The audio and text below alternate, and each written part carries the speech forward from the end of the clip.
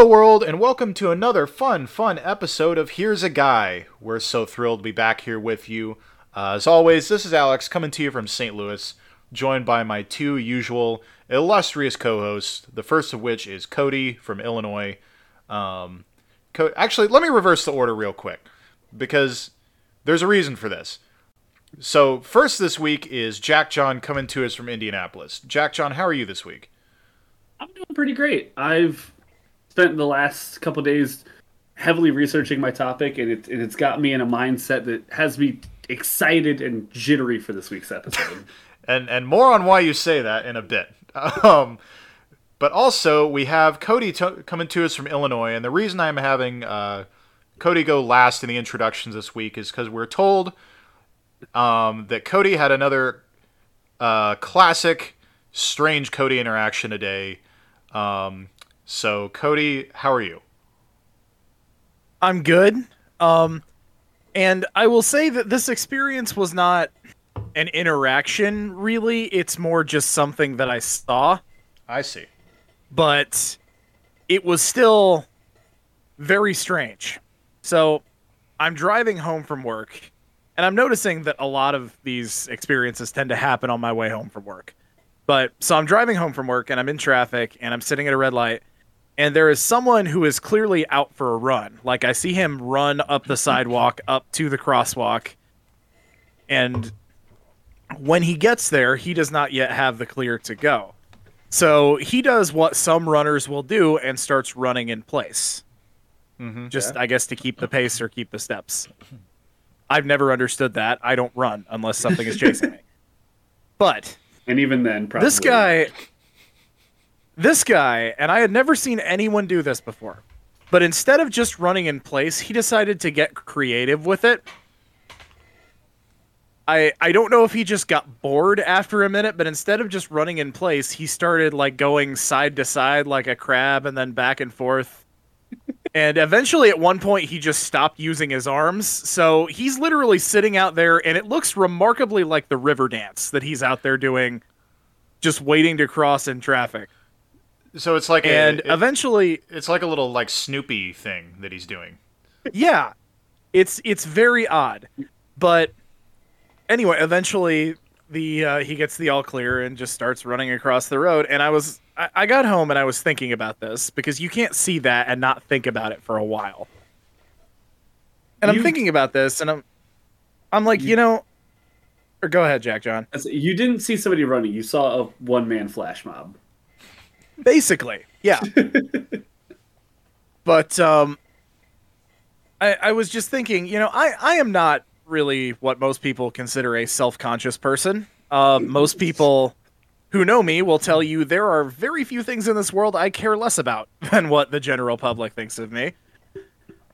But even still, I think if I were this guy, knowing that I had just done this in rush hour traffic in a reasonable-sized town, I think I would have to spend the rest of the night going, I wonder if those people all think I'm crazy now.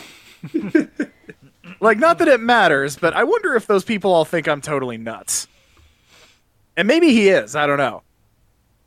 It takes a certain kind of person to be a recreational runner, so he's probably already crazy and does not give a shit. Well, and recreationally running in place, I guess. Yes. The type of runner that runs for no reason, but also jogs in place the entire time when they have to stop. Like, no, this is nature's way of telling you to take a break, dude. Don't be a psycho. Yeah, it's interesting. So anyway, that's what happened to me. It's interesting that, I feel like there should be a balance. Like, all in all, some people are too self-conscious. Like, you cannot be overly worried about what the world thinks of you, because, that's really not a good evaluation of how you're doing as a person. On the other hand, like, people should have some shame, I think. Yeah. That's a good protection. What this guy was doing, I think, is fine, because, I mean, in theory, I can't pick out anything per se wrong with it other than it's strange.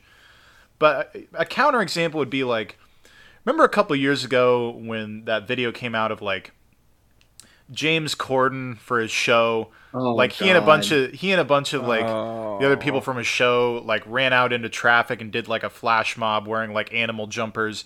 I think you got to have enough shame to not do shit like that. Yeah. You can't be going around doing that. You have to have some amount of shame just to function in society. Like, Yeah. shame is why we started putting doors on bathrooms. Like, Yeah. sometimes it's just necessary. You cannot be shameless to the point that you're inconveniencing people, you know? Yes. Because if I was sitting in traffic, because I hate sitting in traffic as it is, I hate sitting at red lights. It just annoys the shit out of me. If I saw, especially James Corden, like if I saw anybody running out into the street and doing this, like I'm not going to run them over. If it's James Corden, I will think about it, but probably still won't. It's it's James Corden.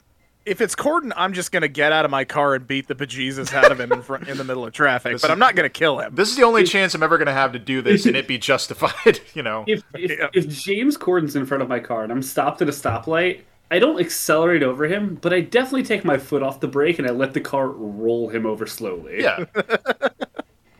Enemy of the podcast, James Corden. Yeah. And since we've all expressed our desire to see him dead. Yeah, he's a bit of a lesser enemy of the show, in the sense that I don't know that he's like evil like a lot of the other enemies of the show. His crime is being incredibly corny. Yeah, no, I put him up there with like Lin-Manuel Miranda. Yeah, like people that aren't, or the aforementioned Ken Jeong would be the same way. Yeah, yes. People that aren't necessarily like morally reprehensible, but they are incredibly annoying. Yeah. Yeah. And that's like, which is a bigger crime. And that's like, yeah, okay, I just realized this. If someone murders James Corden in like 2 weeks, we're gonna look really bad.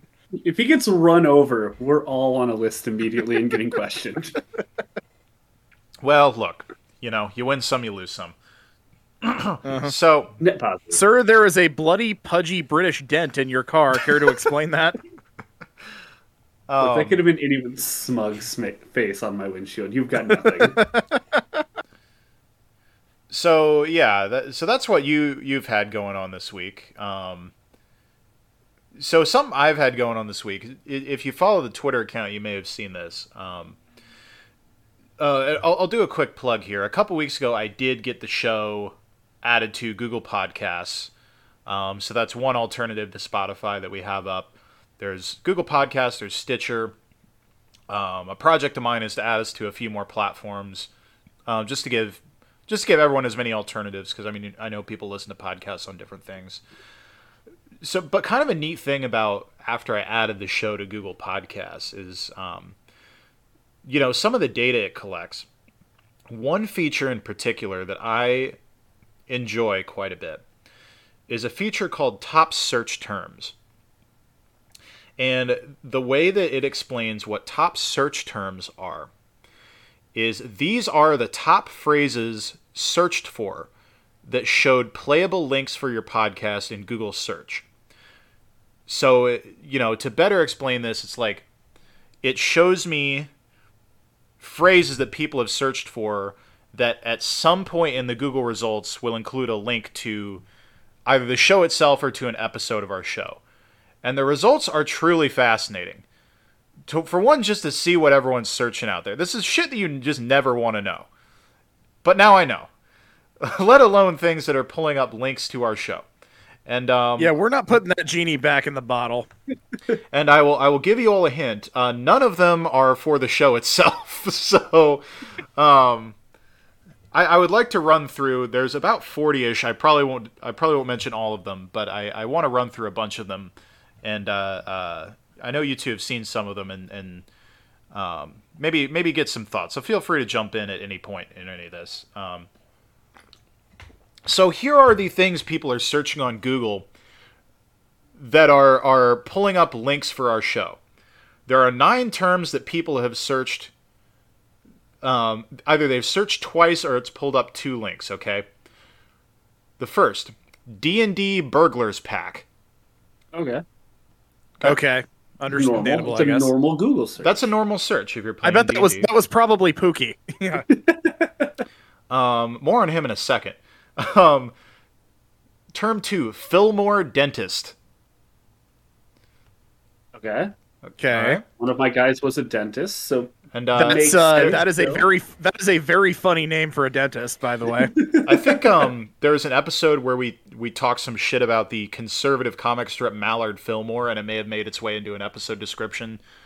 So that's probably where those two. And yeah, it definitely did, and I think that was the same episode where Jack talked about his berserker dentist. Pookie believes. So that happened totally on accident. That wasn't even somebody making a joke. That's really funny how that happened. Pookie believes in Santa Claus. Now, did either of the two of you do this one? Because this one wasn't here the other day. no. I don't think so. That's weird, even for it like that. I if that were an inside joke, maybe, but What? I've never heard that before. So yeah, that one's happened twice. Rob Mallard. Well, next time we'll have to ask him to settle this for whoever keeps asking. Rob Mallard illness. Ski holidays Saint Johann. Huh? Now, can you imagine like trying to like Google details to plan like a nice vacation to your family and getting our fucking show instead? And it's got like the very phallic Christmas episode pops up, and they're like, "Well, maybe there's some like vacation hints in here or something." And it's just Hey Janice, I found something just wonderful for us and the kiddos to listen to on the way to our St. Johann ski vacation. Yeah, the Johann. This will be peachy keen, guys. The Johann comes from the name of Johann Conrad Dippel, the inspiration for Dr. Frankenstein, who we discussed in the episode Frankenstein's Landlord. But that one's a tenuous one, I think. I'm not going to complain about Google popping up links for our show, but come on. All right, here's a good one. Sport Durst Motorcycle. That's one where I question what the search was intended to be. You know? Yeah. Have we? I don't. Fred Durst none of those things go together. If Fred Durst ever starts BMXing, we're gonna hit it big. We have never talked about Fred Durst on the show, but we did talk about Robert Durst briefly. I think that's where that's got to be it. Yeah. Here's another one. This was one of the really good ones. Sweaty Betty Time Trial Shorts. I have no fucking clue what that could possibly be. We got some real sick puppies out there. Who that searches just sounds like porn?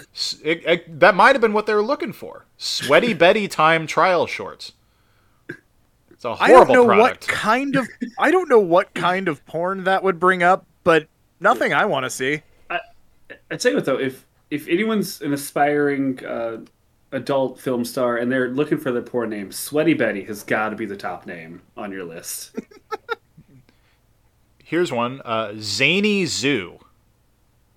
Sounds awesome. I'm sure you've described the St. Louis Zoo as zany in an episode description. I've described an episode as zany, and I have mentioned the zoo. I don't know if it was the same. I just hope that was somebody actually trying to find a zany zoo. It's like, I want to go to the zoo, but I don't want it to be like a serious zoo. I'll tell you. I want it to be wacky. I'll tell you a zany zoo thing. Cody, you heard me tell this story over the weekend. I had two different friends who don't know each other both witnessed this event at the zoo. Oh, God. 2 weekends ago at the same time. Yeah. One of them was nice enough to take video of the event. Both were there with their small children who are too little to remember any of it, thankfully. They were at the chimp exhibit, and unfortunately, a raccoon had gotten into the chimp exhibit, which might be okay in other times, but if you haven't been to the St. Louis Zoo recently, there's a baby chimp, which is adorable, but it means that the adults are a bit on edge and protective. And one of my friends showed me the video, and doesn't go well for the raccoon. They like surround it in the brush, and it gets away for a second. Then one of the chimps runs it down, hammer fists it once. You see, just in the brush, you see a raccoon go flying, spinning up into the air, falling back into the brush. And then the next thing you see is one of the chimps pick the raccoon up by the tail, and I shit you not, hurls it like 15 feet against the rock wall of the enclosure. It was insane. And we don't know what happened after that. The chimps got summoned away by the keepers got there at that point. I'm just imagining that, like, for the next 2 weeks, there's going to be a chimp wearing a coonskin cap. So yeah, Zany's like a little simian Davy Crockett. I was gonna say Monkey Crockett, but yes. You never know what you're gonna see at the zoo. So 2-person cheer stunts. Alex Cole, a fucking conversation. I don't know. See, Arthur Court horse pitcher. There's a lot of. Sounds like a weird episode title we could have had. Here's one, and Cody, I'm sorry, but this is just one that's on here. Brandon Cody gay fuck. I saw that on the Twitter, and I'm like, all right, so I know what you were searching for. Why does that bring up a link to our podcast? Well, listen, we'll take the listeners where we can get them, you know. Imagine looking for some like nice quality Brandon Cody fucking and being so disappointed at getting us 3. Here's a guy, a wonderful listen for your post-nut clarity. It's the boner killing podcast. It just shuts the whole thing down immediately. Officially branded as the boner killing podcast now. See, yeah, sure, why not? Cyborg Six Best Flags podcast on Spotify didn't work too well. Cyborg Six Flags New England. All right. D&D Large Luigi. Why the fuck would you? Oh my god, I can't believe we're just hearing this after I already gave my current D&D character a name. You're just literal Luigi, but just like 2.5 times larger. I am a large Luigi. This was one of my favorites. Doofus Rick. Yeah. It's just an so that's a Rick thing. and Morty reference, but like, how does that bring us to the podcast? Empress moth, which is just a species of moth. I don't know why that. Fucking Buffalo Bill from Silence of the Lambs is listening to our podcast. I love that these are just mashing 2 episodes together because I did the Empress a couple episodes ago, and Mitch did Mothman 3 months ago. Yeah. So it's just mashing all of your words together. Episode 10, Moth in the City. Yes. So those are a little easier to understand. This one, though, every time you twist a nut, think of Hitler. What? I mean, I already do, for one, but why would you type that into Google? Yeah. That's just like a general, like, what were they hoping to get? You know? That almost sounds like a classic viral tweet or something, but I've never heard of it. Yeah, Alex, who was the guy that you had that just had the most insane Twitter, 3 a.m. post? That's his tweet. Oh, like Will Hill? Yes, that's Will Hill's tweet. Well, or Jerry Judy with his Big Bird. Yes. Big Bird sequence. Here's one that I thought was really funny. Fear of dentist, New Philadelphia, Ohio. There's a lot of dentist ones, but that one's the only one that says fear of dentist. I mean, I understand fear of dentist, but why did you need to narrow it down geographically? Look, I hate dentists and I hate Ohio. Do not give me a dentist in Ohio. I have a fear for that. I just pass out immediately. Here's a couple that are kind of similar. Gifts for jigsaw puzzle enthusiasts, and also Indianapolis Colts Christmas gifts are leading to links to our show, I guess. So first and foremost, if you need gift suggestions for a jigsaw puzzle enthusiast, you're an idiot. Get him a jigsaw puzzle. That one's pretty self-explanatory. And for the second one, how fucking hard is that? If you're looking for a gift for an Indianapolis Colts fan, the answer is bourbon. And just a shitload of it. Doesn't have to be good bourbon, just better bourbon. Quarterback. Yes. A quarterback under 35, please. Grinch puns. That one's probably not terrible.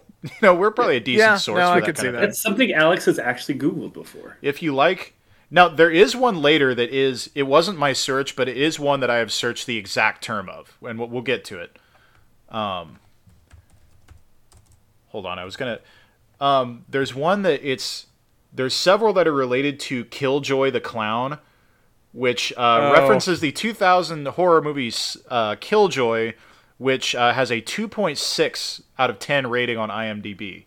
So they looked for Killjoy the Clown and found a form of entertainment that is only slightly better. We've got like a 2.8. Here's another good one. Moo Moo Cow. Well, yeah. That's a good idea for a search. Imagine again. Yeah, imagine a cow wearing a muumuu. That sounds adorable. And punny. Yeah. Yeah. I'm guessing that's cute. what this person was trying to find, is a picture of a cow wearing a muumuu. Because I want to see that too. Actually, I'm going to look that up. As a matter of fact, I will probably search that when I get bored later in this episode. But Nellie American Girl doll story. Imagine the disappointment when they came on your fucking haunted doll site. Looking for like a nice, wholesome... Well, did they do an American Girl doll that was kind of based on Nellie Bly, though? Maybe that's what that is. Maybe, I don't know. Or the rapper. Yeah, I was going to say, I have no idea, but it sounds like something they do. Here's a good one. Pablo Sandoval baseball reference. And what I like about that is that clearly that came up because of our episode with John Fleming. John Fleming could have searched that. No, that's the kind of thing he would search. Yeah, he very well could have. I mean, I also, like I suspect John probably also does, I do spend a concerning amount of my day looking stuff up on Baseball Reference during baseball season, so... My version of that is I spend all that time on Fangraphs, but it's kind of the same thing. Right. Mine is Googling Marlins record and then looking at the last 10 games they've played, crying, and then closing Google. It do be like that, yeah. Rude jigsaw puzzle. So, is it profane, or is it a puzzle that talks and says dickish things to you? I don't know. I like that we're cornering the market for puzzle people. I think that's an untapped potential for us to really speak to puzzle enthusiasts. It's a niche market, you might say. This is another one of my favorites. The search term is simply shithead in Spanish. And part of what I like about that one so much is that instead of even trying just Google Translate, you're just going straight. You're Googling it. You don't go to Translate. You don't Google what is the word for shithead in Spanish. You just shithead in Spanish. And somehow that brought us to our fucking show. Yeah, again, not sure where that would have... Who knows? Google Translate's going to give you the literal, one you want, the slang, and that's where you go to the direct search. Okay, here's the one that I have done this exact search at some point in my life, but that's not what this one was. Soldier holding camel spider. You know the picture I'm talking about, right? Yeah. The infamous... I've seen that picture a million times. It wound up being a hoax picture. It was two spiders. Yeah, it's fake. Yeah. There is still a fucking big spider, but it's two of them rather than one, because holding it up, it makes it look like the biggest spider of all time. But I have looked for that image. Apparently now when you Google search for that image, you get links to our show, which, you know what? Fair enough. I think it's in the spirit. This one, though, I'm less sure. Steve Mason gay wrestling. What is that? Do any of you know what that is? Do I want to know what that is? What is it that makes the wrestling gay?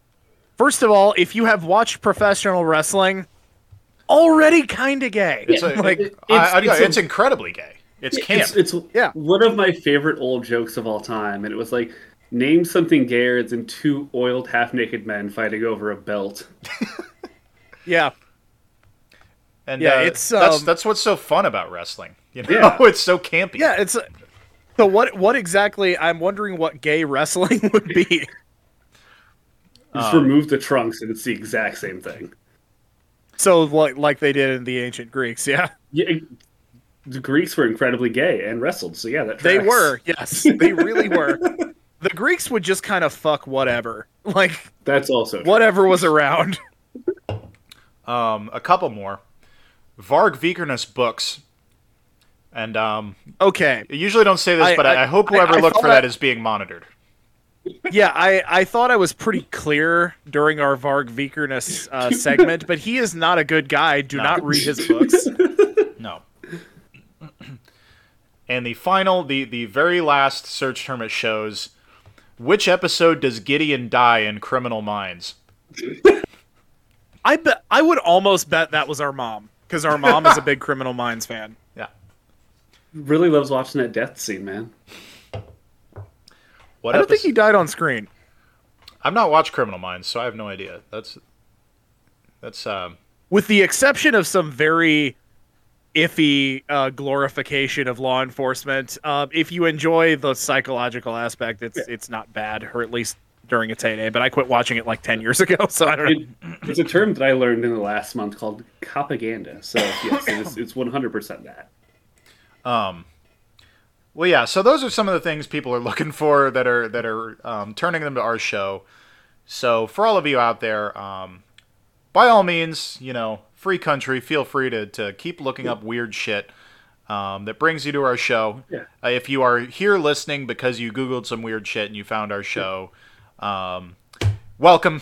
I'm not sure if this is exactly what you were expecting on a few of those, but we're happy to have you here. If you were the one who Googled Varg Vikernes books, shame on you. But if you're someone who found us through searching for gay porn on Google, welcome. What's up? How's it going? Glad to have you. These DMs are open. And so if you are new here, you may not get the pace of things yet, but you're about to, because as much as we'd love to sit here reviewing all of your weird Google searches, and I genuinely would, I could do this for hours, but that's not why we're here. Purpose of this show is that we're here to talk about some guys. So let's get to it. Jack John, help us out. Yes. Yeah, I think I remember it. It's The Guys. Yeah, and nice. so yeah, we got what should be three pretty great topics this week. Leading things off is Cody. Cody, who's your guy this week? Oh, I am so excited for this. This is a heavy hitter who's been on my list since the beginning. We are talking about Dr. Lawrence Pazder. Dr. Lawrence Pazder was born in Alberta, Canada in 1936, and we talked about this a little before the show. Folks, I don't know if we've done a Canadian person yet, and I don't know how that's possible, but I can't remember it. So maybe this is our first Canadian guy. And we could be wrong about this because we have talked about a lot of people at this point, but what we all decided is that if we had discussed a Canadian guy, we would have made a lot of jokes about it, and we think we would remember. Yeah. And I just want to say, I can tell that you're going to give it an A for effort. Sorry to everyone about that joke. Sorry. Yeah. Are we get all the Canadian jokes out now? No, there will be more. But yes, they were a Canadian person. He went to undergrad at the University of Alberta, which was at first a significant feather in their cap and later a sizable black eye on the institution. Oh boy. Yeah. Real roller coaster of a career Dr. Pazder had. He originally in undergrad studied, and this is real, this is what they said he studied, tropical medicine. Which I assume is just like regular doctor stuff, but you're also wearing a Hawaiian shirt and drinking a pina colada out of a coconut. Of course, the premier institute of tropical medicine is the Jimmy Buffett Institute in Cancun, Mexico. I just really hope that he took a class that's just called pineapples. Hey, that's how you learn to treat Montezuma's Revenge, sunstroke, and alcohol poisoning. You want to know a fun fact about the University of Alberta? I don't know why I just looked this up. Are there fun facts about that place? This one's kind of fun. Okay. The mascot for their men's sports teams is the Golden Bears. The mascot for their women's sports teams is the Pandas. Why? Huh. I could not begin to tell you. But they have two different varieties of bear as their mascots that are apparently gendered. So pandas are ladies, I think is what we've... Apparently. I appreciate that. Before we get an angry email from friend of the show, Marissa, yes, we know pandas are not bears. We are speaking colloquially. Yeah. But pandas are ladies. They are, in quotation marks, bears. Yeah. Anyway. So apparently what tropical medicine was the study of like diseases in tropical and sub-Saharan climates, because he practiced in Nigeria for the next 2 years before he returned to Canada to finish up med school. In med school, he switched away from tropical medicine and decided on psychiatry for his specialty. Wanted to be a psychiatrist. That already a red flag as far as I'm concerned. But yeah, and like, look, there have been genuine important advancements in that area of science, but in theory, if you are someone who aspires to get inside people's heads, you're a little off. And I say this as someone who chose to be a lawyer. We're the same way. Yeah. So he graduates, becomes a psychiatrist, established a very lucrative practice, private practice, in addition to seeing patients at 2 different hospitals in Vancouver, where he wound up. He also got married and had 4 children. So right now, this guy is just living white, middle-class, Canadian, young professional dream right now. He's just, everything's going according to Hoyle. I bet it's going to stay perfectly normal for him. Yeah. You know what? Actually, the funny thing is, the reason we talk about this guy on this show is that, no, it did not. It did not get more normal in the slightest. I know that is hard to believe. One day, I want us all just to pick normal people, and that's the joke. That could be our April Fool's episode. We just do completely normal people and do it totally deadpan. So everything remains on a pretty even keel until 1973. And this is the moment in that old black and white film noir movie where Bogart goes, and that dame walked into my office and turned the world upside down. And everyone was smoking and it was black and white. Mm-hmm. Everyone was drinking. It was constantly 10:30 at night. Yeah, the young lady in question was a woman named Michelle Smith, who was coming in for treatment. She had just had a miscarriage and came in for treatment for depression. She was not in a good place for several years after the miscarriage. She was still married, but their marriage, I don't think, was doing great. And in 1976, she told Pazder, after being treated by him for 3 years, she told him that she felt like there was something important she needed to tell him, but she couldn't remember what. Like, she just felt like there was something she should tell him, but she just couldn't come up with what it was. So Pazder turned to a practice that was very popular in the 70s and 80s, and ultimately probably the most harmful psychiatric practice since the invention of the lobotomy. And I'm talking about, of course, repressed memory therapy. Yeah, jeez. Alex, I think you're probably, just because we like the same kind of weird shit, you're probably familiar with what this is. Yeah. Yeah. So, for those uninitiated, what he would do is he would use hypnosis, in itself already kind of a dodgy practice, and he would put them into a quote-unquote trance and try and get your patient, speak directly to their subconscious to recall the memory of whatever the root of the problem was. See, there was a pretty popular theory back then that a lot of people's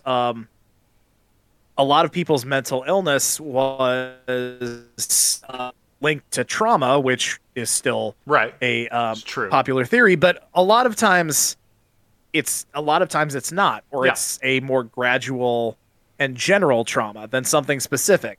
Yeah. But psychiatry hadn't really figured that out yet. So they were operating under this theory that if you were one of these people, No, you had some kind of horrible trauma in your past. You just didn't remember it. Right. Your brain just Right. locked it away. Surely you had some terrible event, and if you can't think of it off the top of your head, it must be that you buried it down, and so we got to dig under there to figure out what it is. Mm-hmm. A self-serving and faulty premise. Yes. And there are very few cases of actual repressed memories in the history of psychiatry. There are still some cases where they think that, yeah, your brain can do that. But number one, that is rare. And number two, this kind of therapy does not actually help with that. The biggest problem with this practice is that it does not actually work. As we will talk about in greater specifics later, basically what happens is instead of pulling the memories from your subconscious like Harry Potter style, it puts you into a kind of a dream state where your brain behaves not unlike it does in a dream, and it just kind of starts mashing things together. Yeah. Things that you've thought, things that you've seen, things that you've just even thought about lately. As it turns out, your brain is hyperactive and is insane. Yeah. Yeah. I mean, think about all of you listening. Have any of you ever had a dream where everything that happened was a reenactment of a real event? I mean, that's not how the brain works. Yeah. And so already we come across a big flaw in this, which is that a lot of times it's based on real things, but it's, as you kind of said, mishmashing things together and pulling different things to fill in the gaps. It's like those kind of dreams where like you're an adult, but like you're in your childhood home and there's people from different parts of your life that are there. It's shoving everything together. Right. Mm-hmm. And that's one big pitfall of this.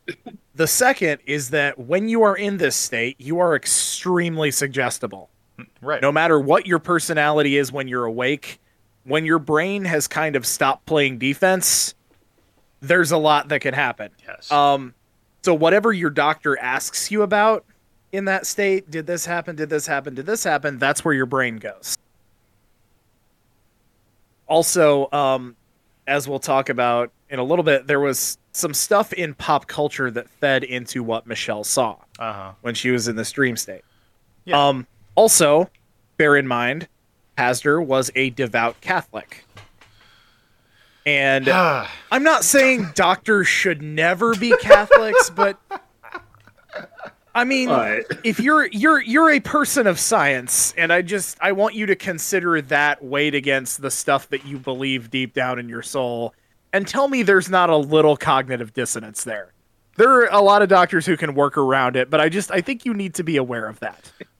Yeah, it's like, I think a good qualifying question would be like, okay, I mean, your religion is your religion, but do you think that all the stuff about like exorcisms is true? Because if you do think that, then I think you should not be practicing medicine. I'll issue a blanket ruling on that. Well, Pazder believed in that kind of thing 100%. Also, that's the impression I'm getting. Yes. Yeah, it was noted that during his time in Nigeria, there were among the Western people there were a lot of rumors of blood-drinking cannibalistic cults in Africa at that time. So all of this is flying around the good doctor's head while he's trying to dig some trauma out of Michelle's past. So what did Michelle regurgitate in her dream state? At first, nothing. So this is really odd. He said the first time they did it, she screamed for 25 minutes straight, like continuously, and then started talking to him in the voice of a small child.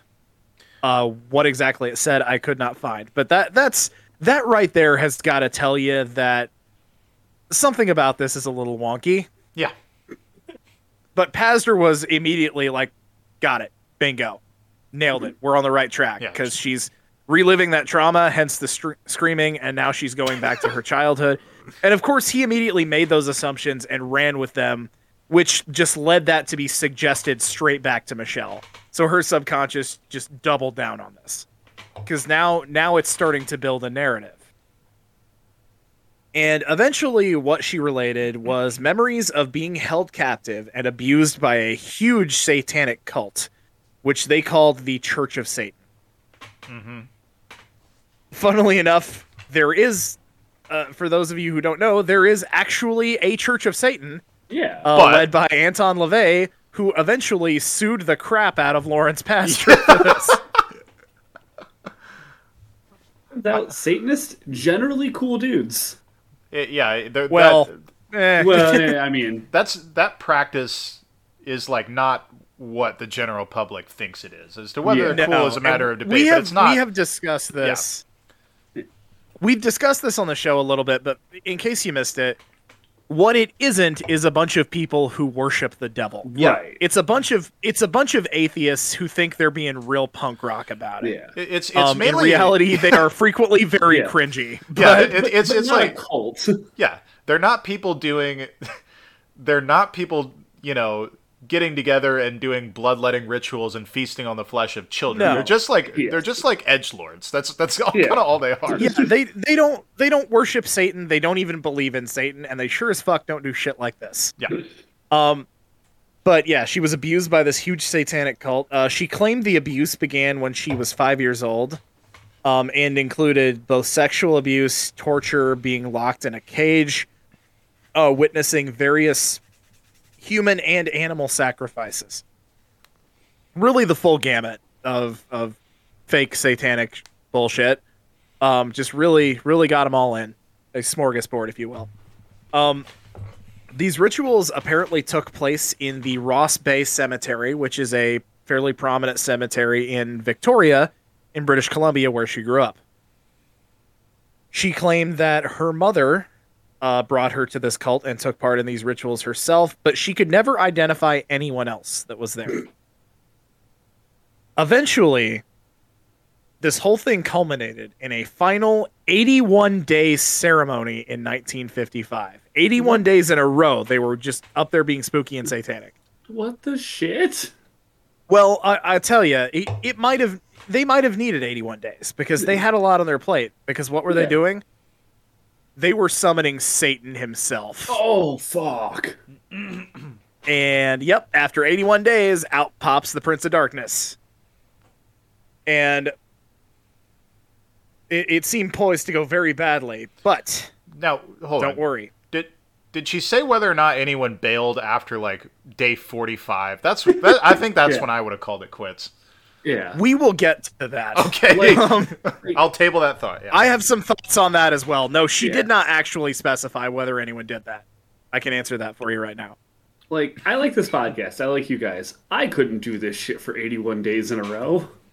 No, and what's more important, the general public would kill us. Cross that idea off. If they had to listen to us for 81 days in a row, they'd kill us after about 8 hours. Yeah.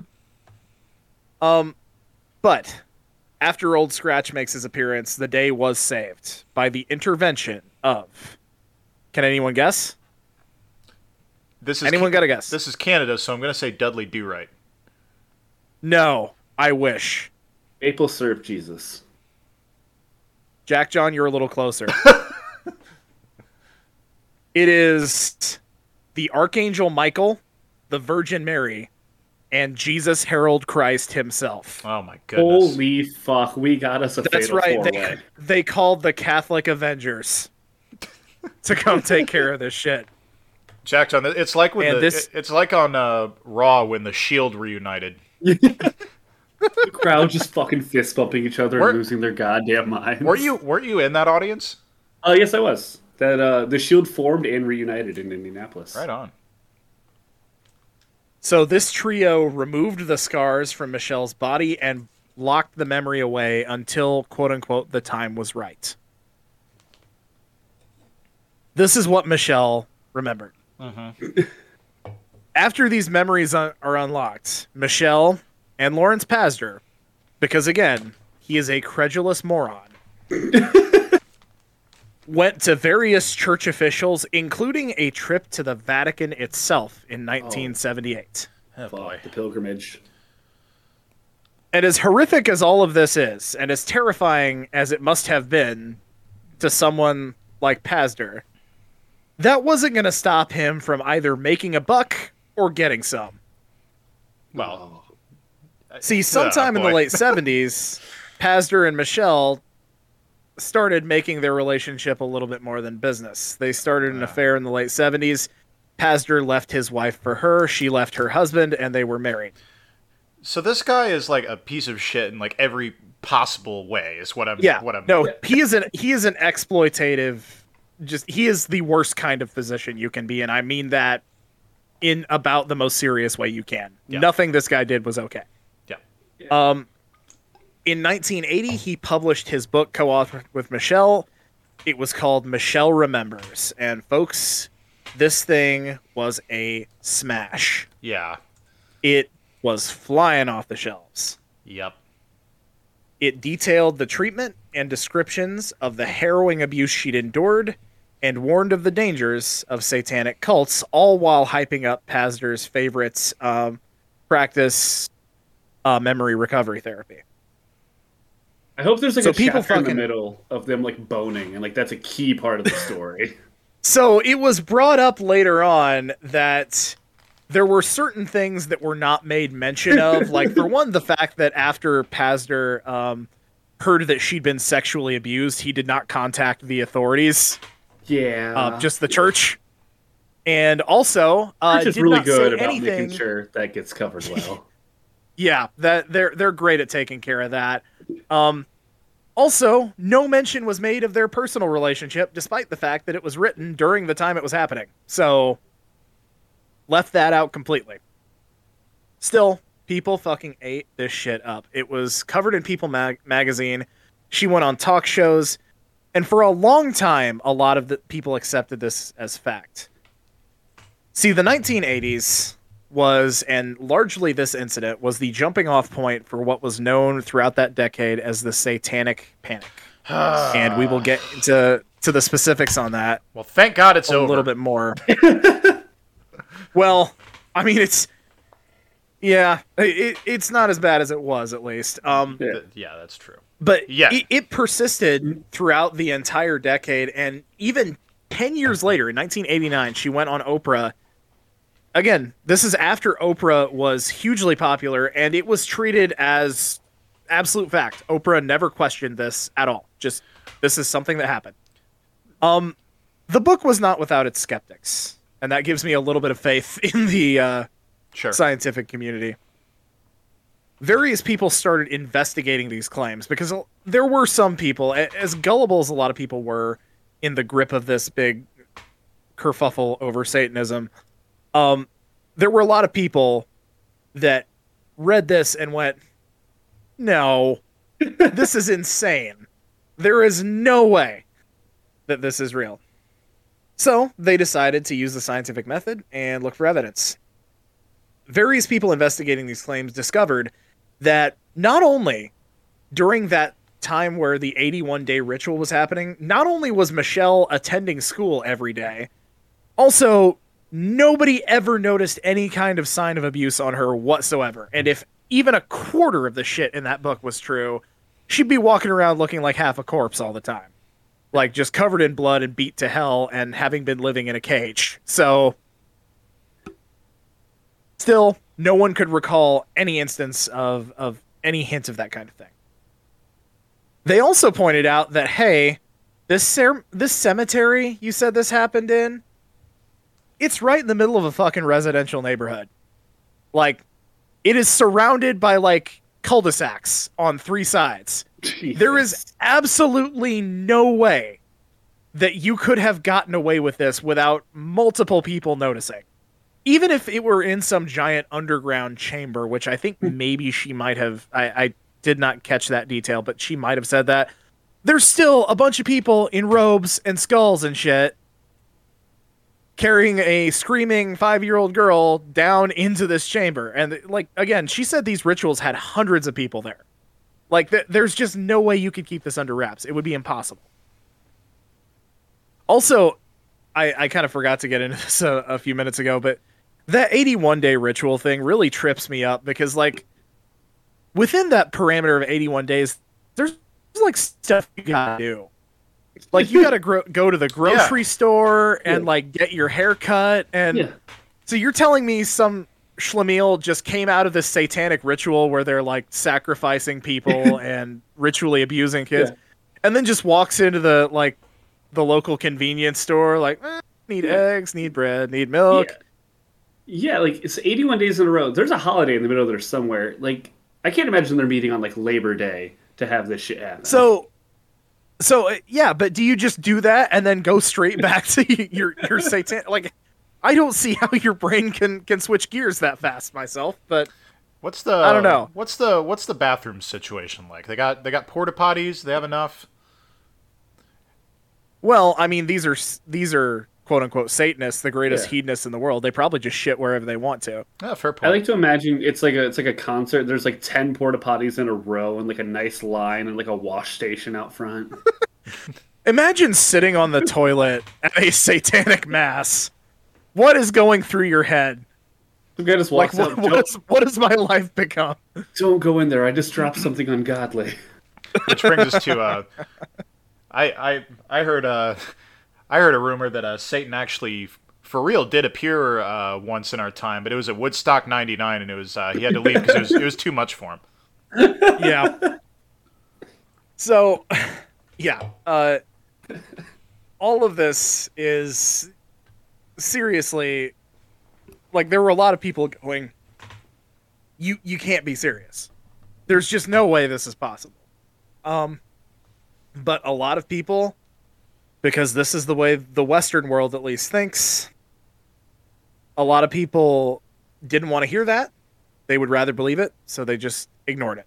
All of that criticism, all of the giant holes that have been poked in this, just dismiss them out of hand. There was also a car crash mentioned in the book that there was no evidence for. Nobody could find any record of it, despite the fact that the local paper had a policy of reporting all traffic accidents in the paper. Michelle's father also did an interview where he said, yeah, all of this is horse shit, and I can refute every single claim she makes here.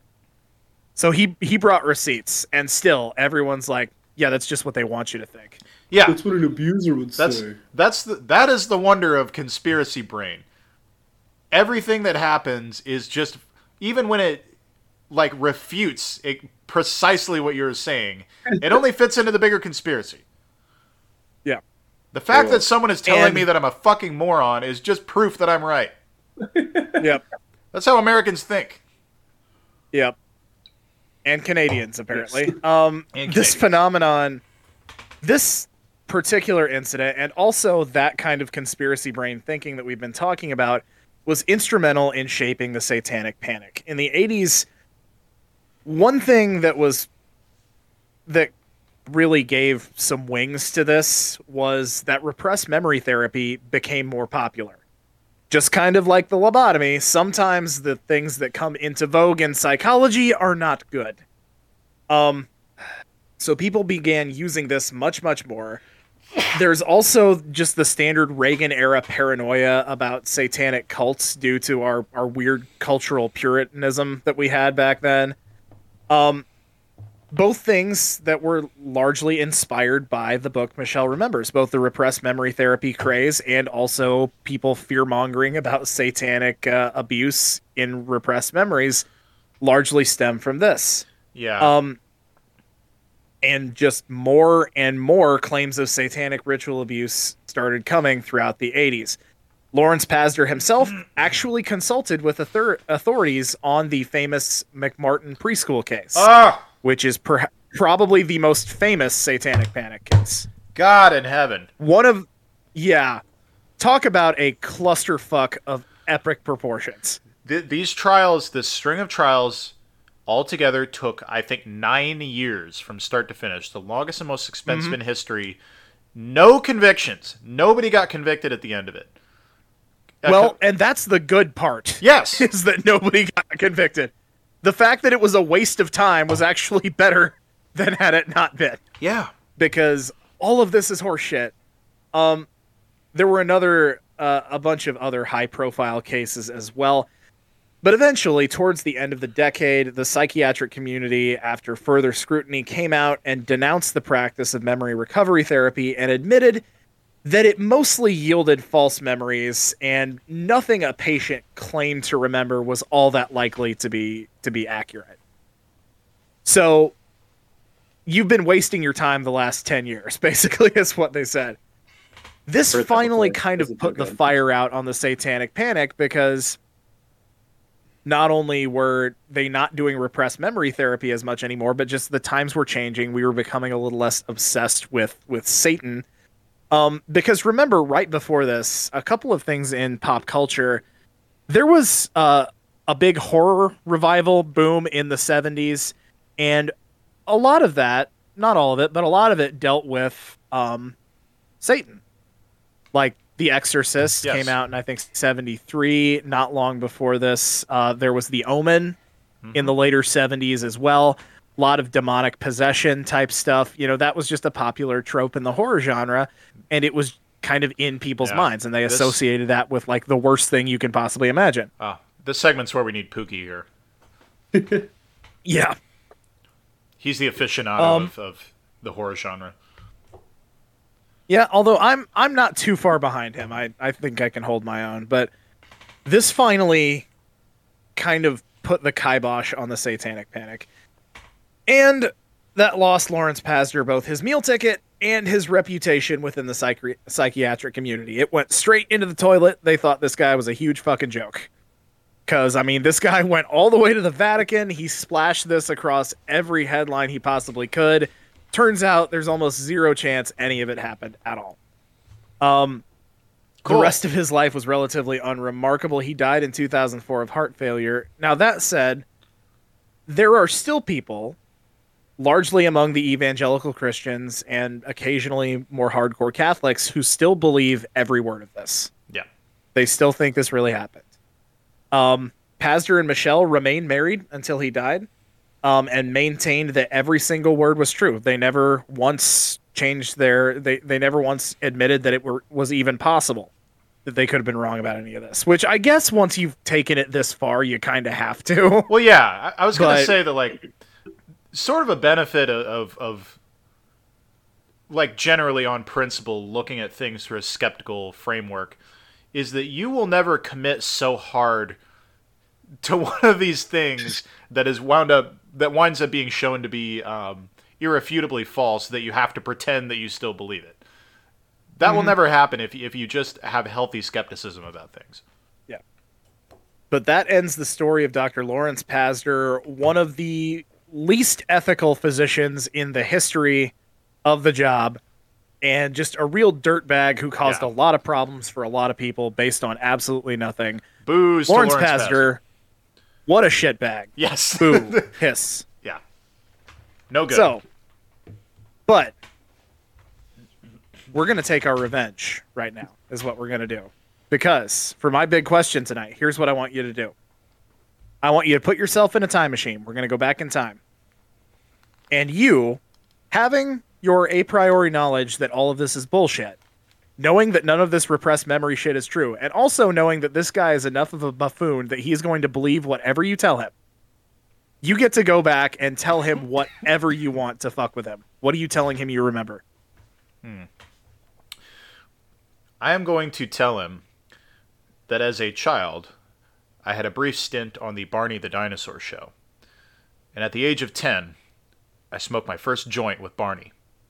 And it was awesome. And to be clear, I'm going to make it very clear. I treasure this memory. Well, fuck, I would too. That sounds really cool. Yeah. Yeah, I'm going to tell him something salacious like that and tell him that I'm proud of it. I don't know what that's going to do to him. Trevor Moore looks down on you, knowing that you were smoking bones with dinosaurs. R.I.P. Trevor. Hope you're proud of me. See, I'm gonna go in a slightly different direction. I'm gonna build a little bit more trauma. I was raised for a lot of my life in a single parent home, but we always had pets. And I'm gonna tell him that, honestly, looking deeper and back to it, my dad wasn't in the house, but the dog was always there. And I briefly remember when I was very, very young, my mom told me that my human dad isn't really my dad. The dog is my dad, and I am a dog boy.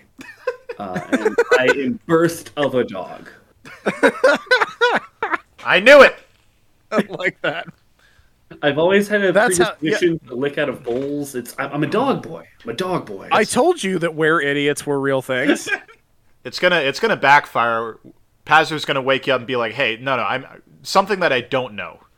The casualty of this is that, my mom still exists, and it makes it tricky, a hairy situation, if you will. But I'm a dog boy nonetheless. Yuck. That explains why you lick your balls so much, huh? Okay. I thought you just liked it. Well, wouldn't you if you could?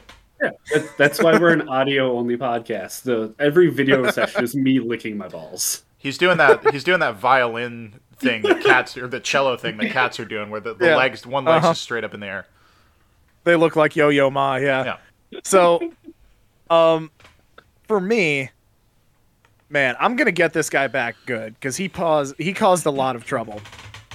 And what I'm gonna do is I'm gonna go under, and when I wake up, I'm gonna tell him I remember an instance of satanic ritual sexual abuse, and he's gonna say by who, and then I'm gonna look at him and say by you. Oh no! Yeah, I thought about and then I thought about that possibility. Then his head's gonna explode because he believes in this totally. Yeah. And then you put him under. He's gonna be like, I don't know, how is this even possible? Gaslight the shit out of him. Have my own repressed memories. So yeah, rest in piss to Lawrence Pazder, a real shit stain of a human being, and that's segment 1. Well, what an eventful first topic that was, and I am up next, and a bit of a change in tone.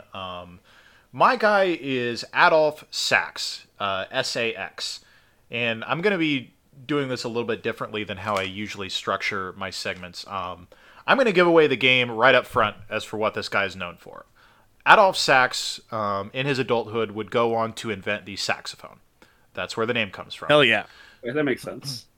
The reason why I'm telling you this up front is a big takeaway that I want for you, the audience, especially in the early part of this segment, is to understand how close this world got on numerous occasions to the saxophone never coming to be.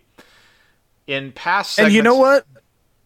As an aficionado of many different types of rock and roll music, that fucking sucks. That would suck. I would hate life without the saxophone. We will get more into the scope of the influence of the saxophone.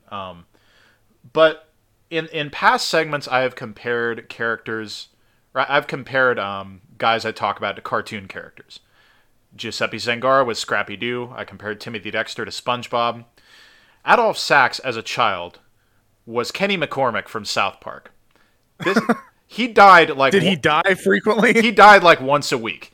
He had a ridiculous number of close brushes with death.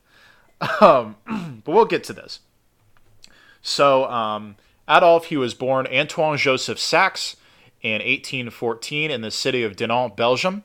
I believe the first Belgian guy we've ever talked about. And it's here where I will acknowledge my source, which is very random.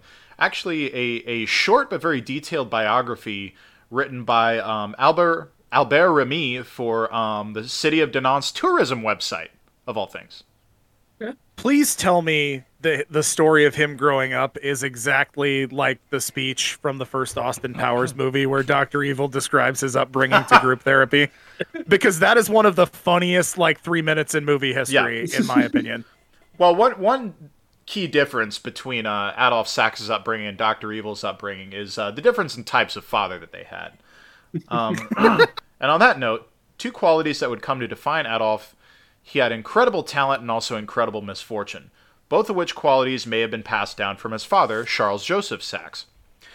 Charles Joseph was a cabinet maker. He had rather modest success until shortly after Adolphe was born. In 1815, his business and reputation really take off. He already ran a workshop in Dinant, but in 1815 he was able to open a second workshop in Brussels, so in the big city. His work caught the attention of King William I of Orange, who appointed Charles Joseph, quote, maker of the court.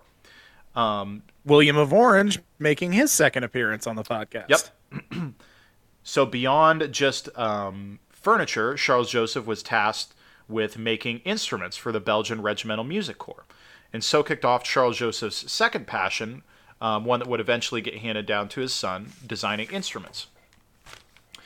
Charles Joseph crafted a number of different high-quality instruments at his shop and did not.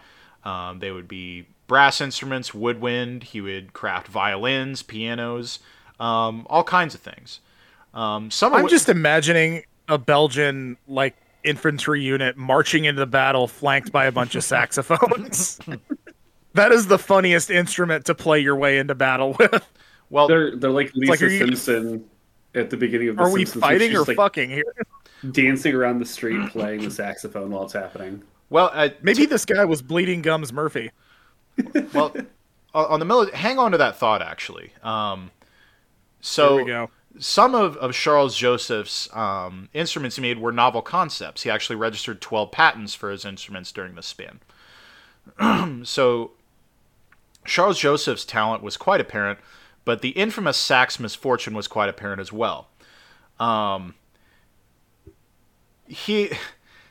So during his lifetime, Charles Joseph had 11 children in all. 7 died during childhood, which even for the standards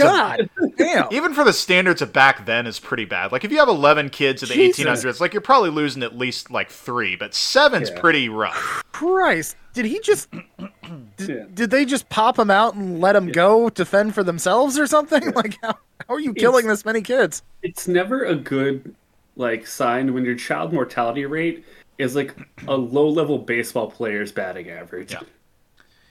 Yeah, if you're batting 280 on the kids dying, you're doing better than you should be. Yeah, there's like whatever the Mendoza line of of childhood of raising children is, he was under it. I think these days that's 0. I think that's the average anymore.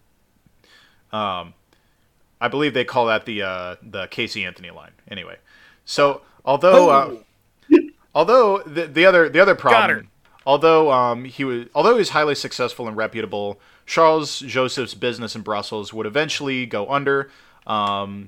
This is a little later in life. He'd actually end up working for his son Adolphe during Adolphe's adulthood. So regardless of all this, Charles Joseph's work takes off during Adolphe's childhood, and Adolphe was the sort of kid, he was a bit on the bookish, kind of introverted side. Rather than playing with the other neighborhood kids, Adolphe spent a lot of his time in his father's workshop watching him do his work. And to his credit, Charles Joseph was a very supportive father. He didn't try and make Adolphe into somebody that he wasn't. He let Adolphe hang around the shop and showed him the ropes of how he did what he did. In addition, he and his uncle taught him how to play instruments. So Adolphe, when he was insolent, he was beaten with reeds. No, wait, that's the wrong one. Sorry. You'd accuse chestnuts of being lazy. That is to this day one of the funniest lines I've ever heard in a movie ever. I don't know why that makes me laugh so hard. So Adolphe was a very, very smart kid. His natural talent was also quite apparent.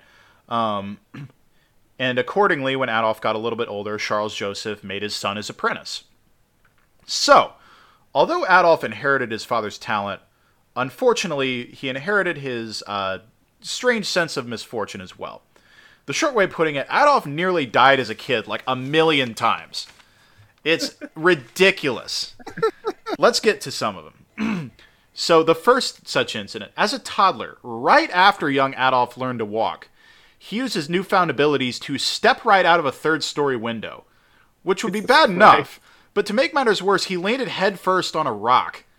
The kind of thing. Oh God! The kind of thing you would expect to be a death sentence for a 2-year-old, but he was fine. Yeah. I don't know. Mean fine? He was fine. I don't think he was fine. He might have not been dead. That's not possible. I mean, after childbirth, your head's pretty soft and kind of malleable for a while. I'm sure he just bounced right off. He just gets up and his head's flat. Like he's got Stewie Griffin. He's fine. His head's just totally flat. He looks like a fish. So yeah, I'm sure it sucked, but he survived. He had no permanent injuries.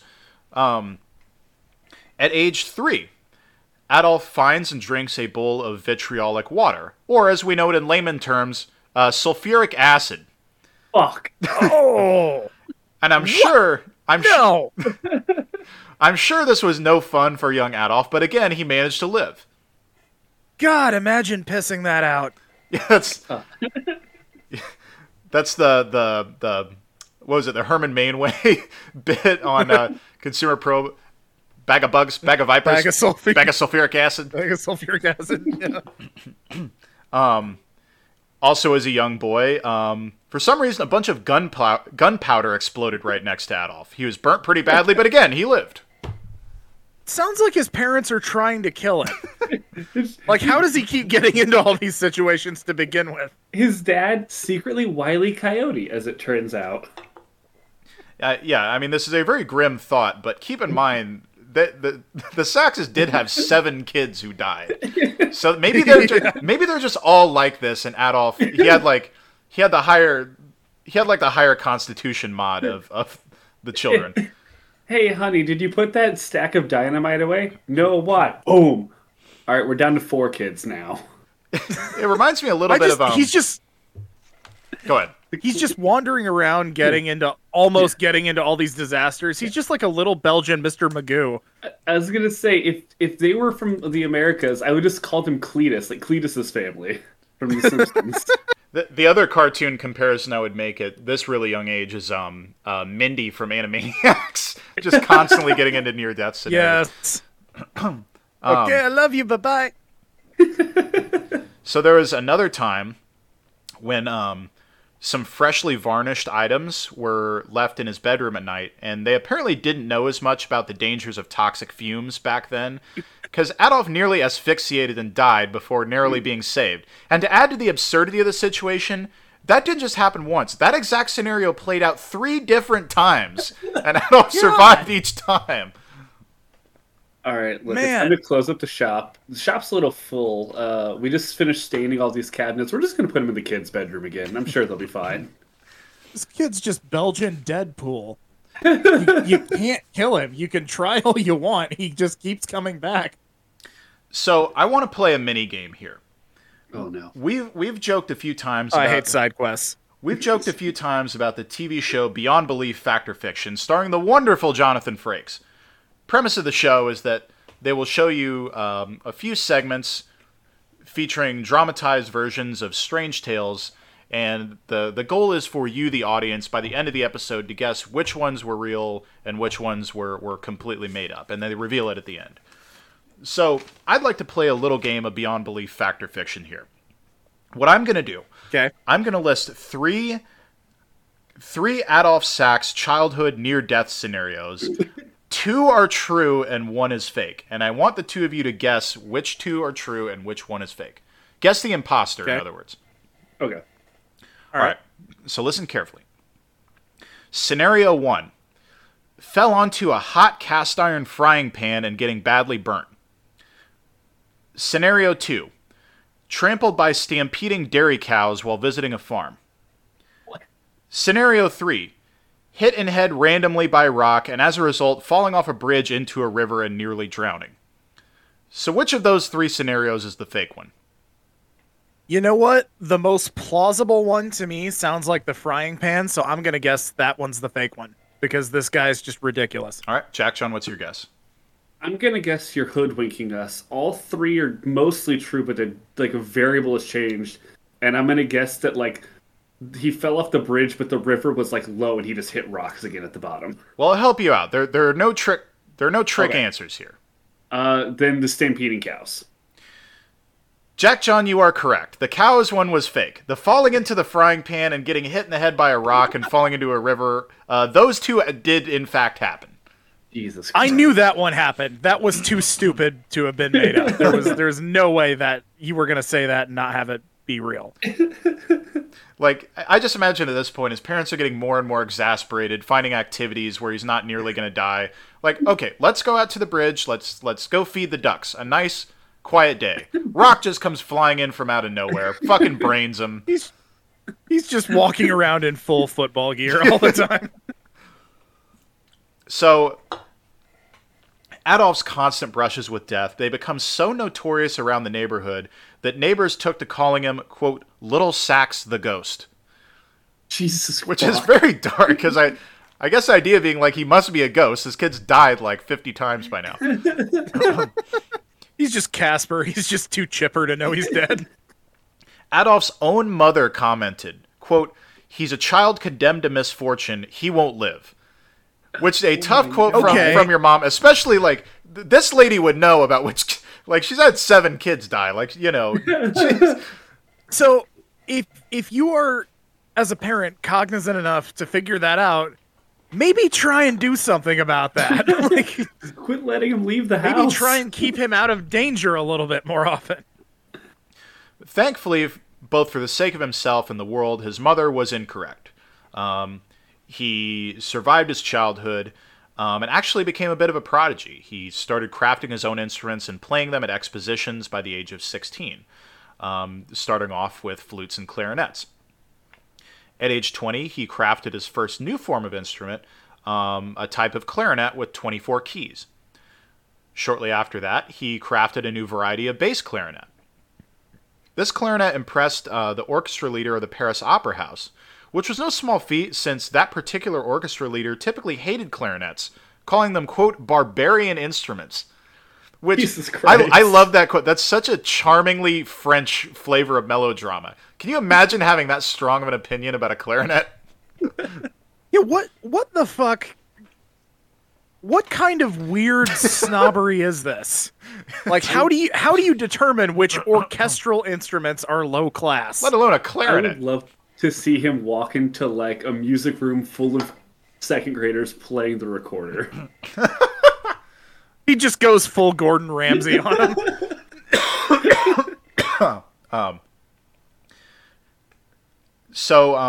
However, as is always the case with wonderkins, Adolphe's prowess attracted jealous scorn as well. The clarinet soloist for the Great Royal Harmony in Brussels, he scoffed at Adolphe's creation. He refused to play it because it came from, quote, that weedy little pupil, Sax, which I'm sure was quite the epic burn in mid-19th century Belgium. So this is just the asshole main character from Amadeus, is basically what we're looking at here. So Adolphe responds, and I am not making this up, by challenging him, not in these words exactly, but essentially by challenging him to a clarinet battle. Oh. Yeah, we're getting into some real, like, real nerd shit. Worst You Got Served prequel ever. Yeah. This event attracted an audience of 4,000 people. God damn. Not a lot to do back then. I was fucking... Jesus. So they have dueling clarinet solos, and when it was all over, the crowd agreed. Adolphe Sax blew this jealous little shit out of the water. And to quote Adolphe Sax immediately after, "I done told you once, you son of a bitch, I'm the best there ever was." And then he got a clarinet made of gold, and the other guy poofed away in smoke. Well, the actual fallout from this, it was such a profound musical ass-kicking, Adolphe himself got hired on as a clarinet soloist at the Royal Conservatory in Brussels. A pretty sweet gig, and composers... It was said that composers would write pieces for him that had to be retired after he left because nobody else was capable of performing them. Like, this is the stuff of legends. He's the Eddie Van Halen of clarinets. I was going to say, this guy's like the Chuck Norris of the clarinet world. Yeah. Just what superlatives are left for this dude? Right. I've been listening to a lot of Dragon Force, so I was going to call him the Herman Lee, but yes, also that. Yeah, that's a good call, yeah. Yeah, he was a technical marvel on the clarinet. So at age 28, Adolphe moves on up to the big time and relocates to Paris. There he began crafting brass instruments. He crafted a bunch of different instruments. During this time, the most prominent of his inventions was a subfamily of instruments called sax horns. It began with Adolphe tinkering with incorporating valves into ordinary bugles. And bugles, I mean the instrument, not the salty snack that you can put on the ends of your fingers and pretend you're a scary monster. Mm-hmm. Love that. My lamest riff of all time. If he managed to put valves on those bugles. I mean, it sounds like he's the kind of prodigy. He could make the fucking corn tortilla chip an instrument. True. If anyone could do it, it's Adolphe Sax. So anyone can do that. If you make it percussion, anything's an instrument. Everything's a drum. So with respect to the sax horns, it was less that Adolphe had developed an entirely new variety of brass instrument, but more it was a new subclass of existing horns. The sax horns really caught on in the mid-1800s. Composers liked them a lot and started composing arrangements around them. The sax horns were so successful that an entire music fad called the British brass band movement was forged around them. It became one of the biggest music trends in the late 1800s in the UK. I'm just imagining a bunch of old British, like their equivalent of boomers, talking about those stupid kids and their French horns and their saxophones. That's stupid trash music. So today, sax horns are a little more obscure, but they were the direct ancestors of flugelhorns and euphoniums, which are very commonplace among concert and marching bands. Flugelhorns actually will occasionally... They're not talked about much, and I think it's just because it's such a funny word, but you still hear them in popular music fairly frequently. Yeah. Flugelhorns sound like they're a Dr. Seuss instrument. And I will just throw this out there, by the way. I'm going to make this take. Band geeks, one of the best kinds of geek. Yeah. Probably one of the cooler varieties of geek is the band geek. Yeah. Way less irritating than theater kids. Jack, were you a band geek? I was not, actually. Oh, it's surprising. I feel like I would have been. I went to like a band call-out meeting in middle school, and then they told us we had to buy our own instruments, and I was like, cool, fuck this, I'm out. So that's the story with the sax horns. Another of Adolphe's creations, though, has stood the test of time. In 1846, Adolphe patented the first saxophone. Hell yeah. So the big appeal of the saxophone is that it kind of gives you the best of both worlds when it comes to wind instruments. You can play it much more technically like a woodwind, but it still has that loud, boisterous sound that all brass instruments have.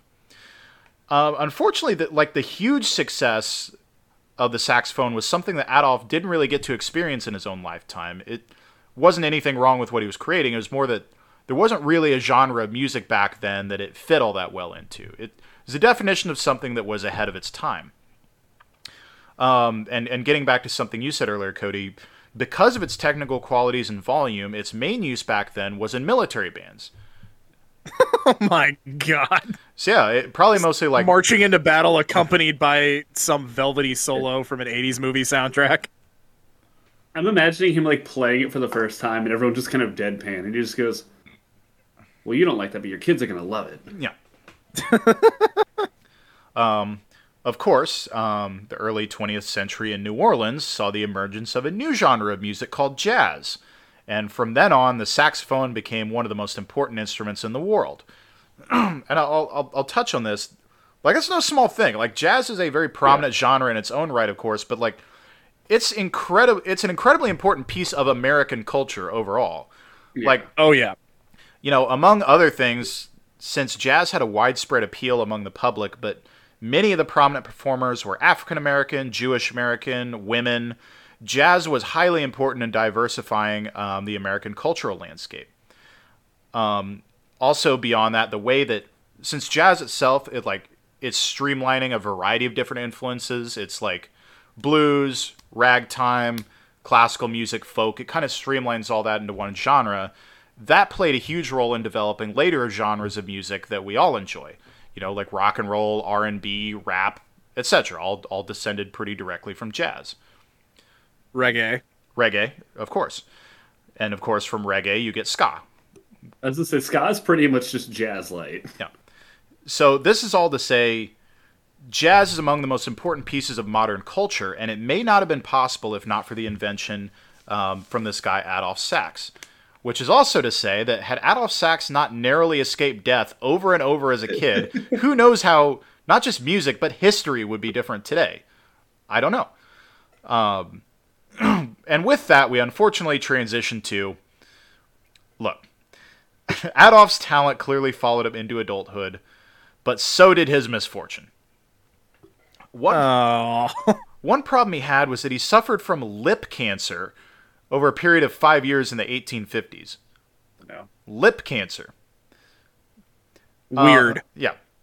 In true Adolphe Sax fashion, though, he did survive. The article I read mentioned something about there being some random coincidence where he randomly encountered like a doctor from India who happened to know a remedy for it and cured him. I don't know if that's true or not, but that would be something that would happen to Adolphe Sax.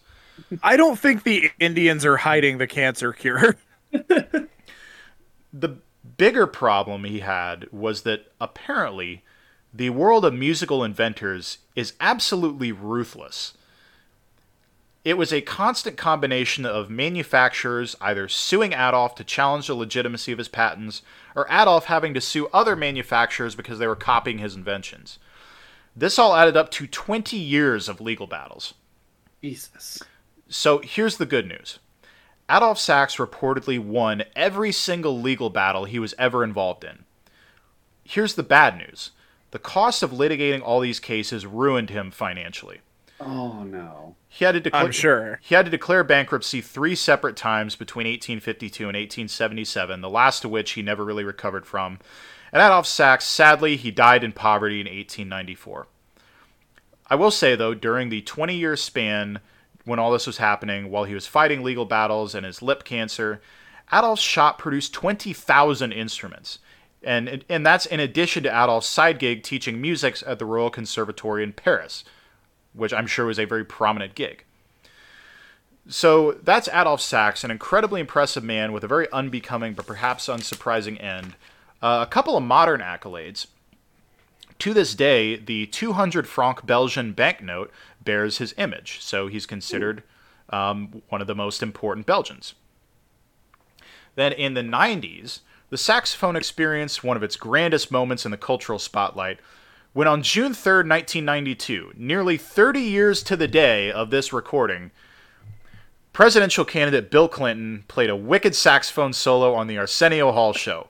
One of the most unforgettable moments in the history of American presidential campaigns. And say what you want about Bill Clinton, and I frequently do, but he slayed that sax solo. He sure did. Absolutely for the culture. And so in January 1994, while on a presidential visit to Belgium for the 100th anniversary remembrance of Adolphe Sax's death, the International Adolphe Sax Association presented a tenor saxophone to President Clinton in both of their honors. And so that's the story of Adolphe Sax, a great inventor with a very unfortunate personal life, we'll say. And so that brings me to my big question. And of all the questions that I have sent you to in advance, this one I'm among the most intrigued to find out the answer. What is your favorite use of a saxophone in a song? What song has your favorite use of a saxophone? Okay, so Alex, you might be able to guess this one for me. I don't know if I've ever told you about this, but it's one of my favorite songs of all time, and I think it's one of the greatest saxophone pieces in contemporary history. The tenor sax solo from the end of Bruce Springsteen's Thunder Road, played by legendary rock and roll saxophonist Clarence Clemens, R.I.P. to the big man. Mm-hmm. And yeah, that solo, especially the beginning riff from that solo, has been stuck in my head off and on since I heard that song nearly 30 years ago. Yeah. Just it'll pop into my head like once a week. Yeah, if you want to hear... It's got great staying power. If you want to hear like incredible prowess on the saxophone in the modern context, just listen to what Clarence Clemens did. Yeah. He's an icon. Yeah. Yeah. He is really kind of He's like the Hendrix of the modern saxophone, basically. He's the guy that everyone picks out as technically the best. Also, I just love that song. Yeah. For me, I'm going to go a little bit more modern, and Cody, you're going to be familiar with this one. About 3/4 of the way through the song Figure 8 by Trophy Eyes. Oh, I love that. Yeah. An incredible saxophone breakdown. And just an incredible song. I'm a sucker for horns in general in like pop punk songs, but that especially that saxophone is fucking amazing. So there's actually another contemporary example related to mine that I kind of wanted to just talk about for a minute. One of our favorite musical artists, Aaron West and the Roaring Twenties, when their second album came out, Routine Maintenance. When I first listened to it, I'm like, okay, he's been listening to a shitload of Springsteen. I can tell because this album is so heavily Springsteen influenced. And then he proved me right by, at the end of the song Bury Me Anywhere Else, he also throws a sax solo in at the end that carries the song out exactly like in Thunder Road. And I thought, that's got to be an homage to that. And it turns out, yes, it was, because then he started playing the cover on tour, and they just recently dropped the studio version. So that was one of my coolest music nerd moments, to be able to pick that out before I knew for sure. Right. Yeah, I like Springsteen obviously is great. I also have a huge soft spot for artists that are trying to sound like Springsteen, whatever you call that genre. Yeah. Like two of my favorite bands are the Gaslight Anthem and the Menzingers, which that's kind of the whole point. And then obviously that Aaron West album is great as well. I remember what was the Against Me album that was super Springsteen? White Crosses. Yeah, very much so. Love Against Me. Fantastic record. Yeah. So my answer, I'm going to give an answer, and then I'm going to give an honorable mention, because I think there's one that should be mentioned. My answer, I feel like one of us has to do a ska one. Yeah.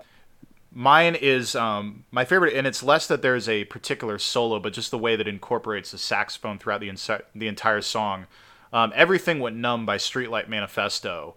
Oh, hell yeah. Like, yeah, and as far as ska bands go, they're all in modern ska, it's all some combination of influences of like punk, reggae, jazz. Streetlight Manifesto is the jazz turned very heavily up. Yeah. And so they incorporate the saxophone quite heavily. Everything Went Numb, a great song on their debut album, which most of the songs are like anti-suicide albums. Everything Went Numb, just a really interesting song about a bank robbery of all things. Yeah, that's mine, but I feel like I should give an honorable mention to, of course, Careless Whisper by Wham. One of the most famous uses of a saxophone in a modern pop song. Now, I think probably here's my question, and maybe you guys will know what I'm talking about, or maybe you don't know this song by its title. What do you think is the most famous saxophone riff in contemporary music? That one, or Baker Street by Jerry Rafferty? And if you don't recognize that by name, look it up. You will recognize the horn part immediately. Jack John, it was that one that they played during the Rick and Morty episode, M. Night Shyamalan's. Oh, yeah. Yeah, you know that song. I'd have to go. Yeah, I'd have to go hear that one again to know for sure. I mean, mainly when someone says saxophone riff, I think of the Careless Whisper one, but in part it's such an earworm. That's part of it. Also, I think we've got to throw out an honorable mention here to Yakety Sax. Well, sure, sure. I also want to throw out an honorable mention to the Lonely Island song "Sax Man" featuring Jack Black. Yeah, play some Sax Man. All right, well, good answers to all of you. I have about 5 different songs stuck in my head now. And the John Benjamin jazz album. Oh, no. Really, anything John Benjamin's worth a mention. Yes. And so, okay, 2 fun topics to start us off. 2 very different tones. And to change the tone once again, we turn to Jack John. And Jack John, let me just say, I told you this in advance, and I think you know this. I have been waiting for quite some time for you to discuss this topic. It is a doozy. So without any further ado, Jack John, take us away. Who's your guy this week?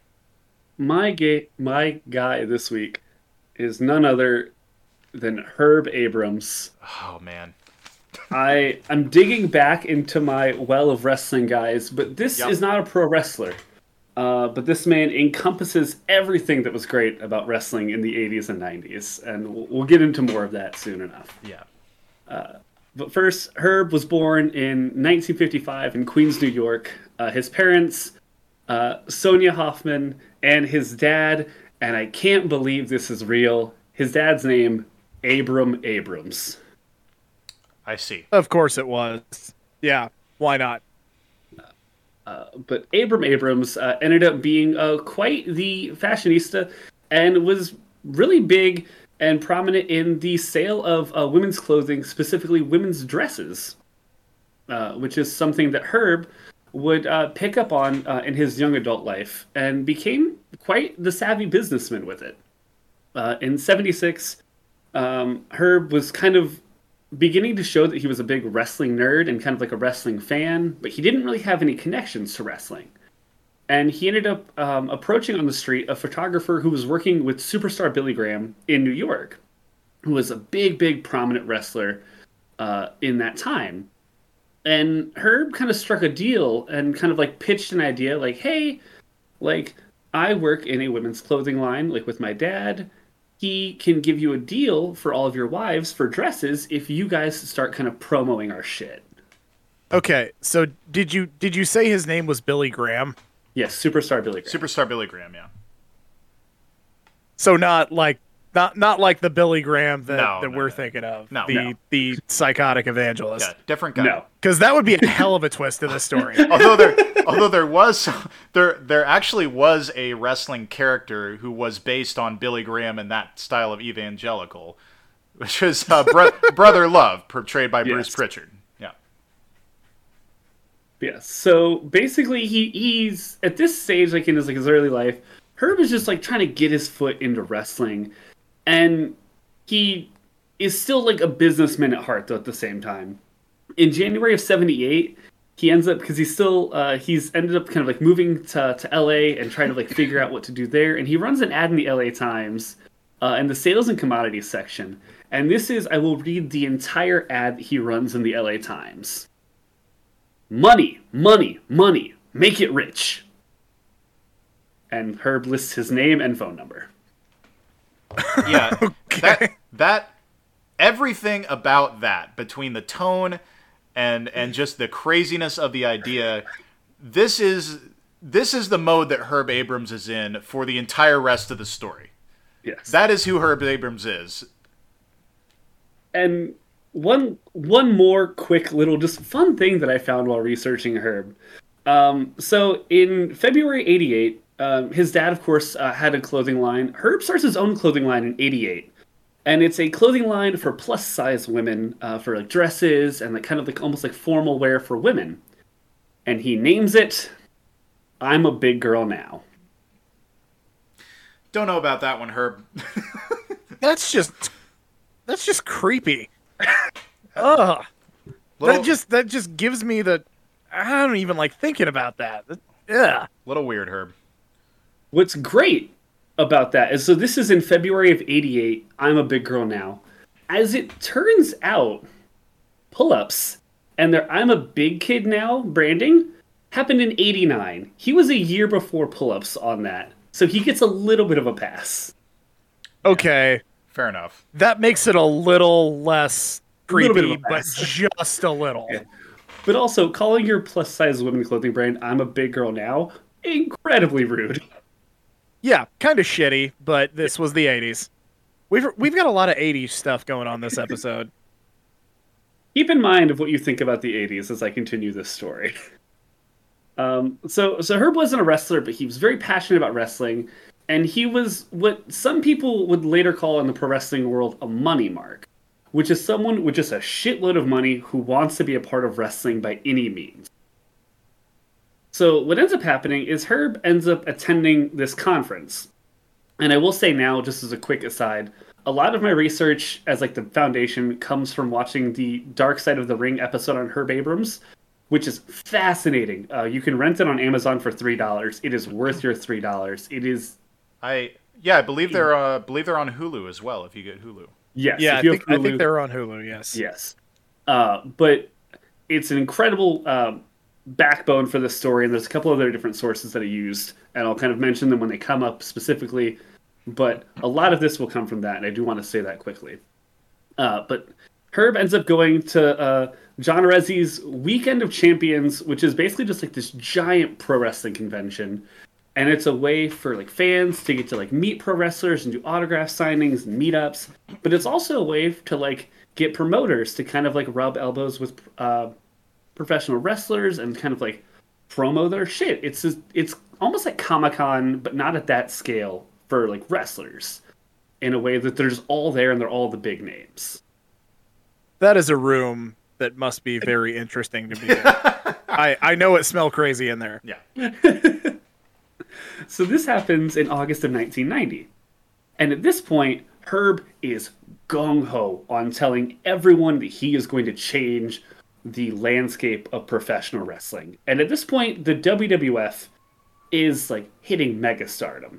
Like Hulk Hogan is doing a Hulk Hogan shit. Like they are running shit heavy, and he's like, I can beat that. I can do something I can do the next big thing. I got it. So what he does is he ends up getting a very early backer, which is crucial for him to gain legitimacy.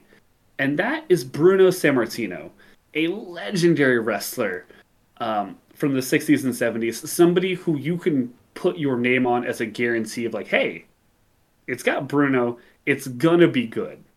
People are gonna pay attention at least. Exactly. It's a big name. And during the Dark Side of the Ring, doc on it, the episode, somebody was like, I couldn't believe it, and I called Bruno to confirm if this was real. And when Bruno said it was real, I believed it. Like it was a seal of approval immediately. So what happens is that Herb holds a press conference at this convention. And to get an idea of who Herb is as a person, you just have to listen to the press conference. And here's a couple things that he does during this.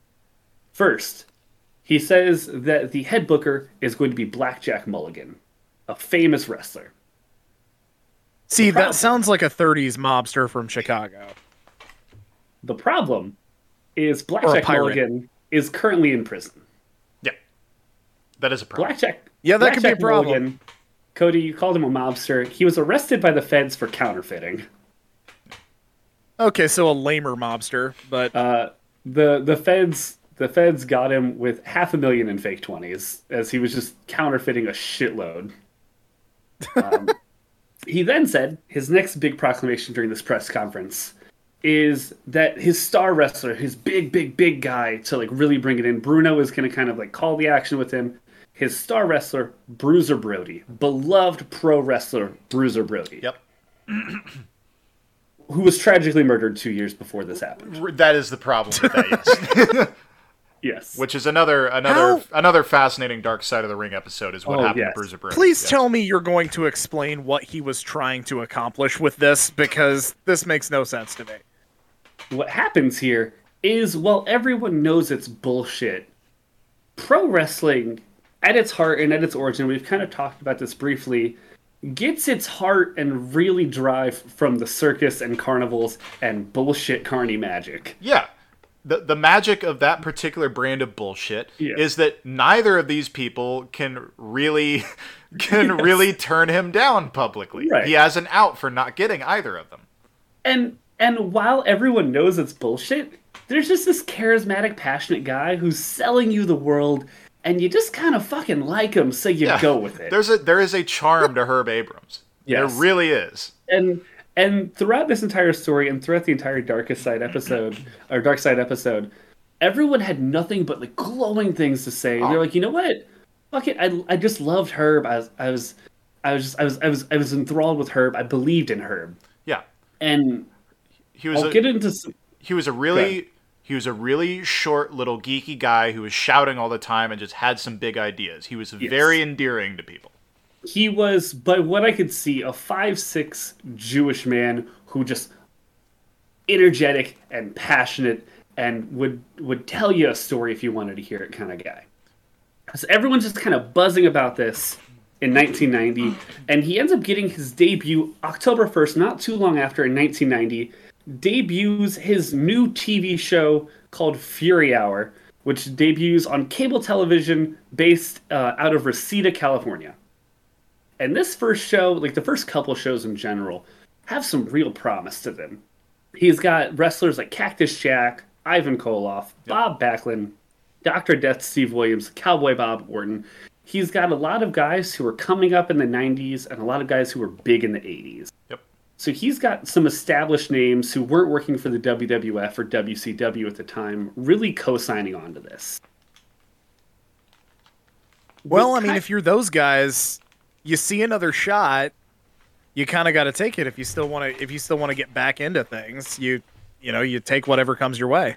And that's exactly what a lot of kind of the older guys saw, was like, hey, work a couple matches here for this guy. Maybe I get a little bit of good standing. I get back in the eyes of the WWF. I get back there, and it's my big shot.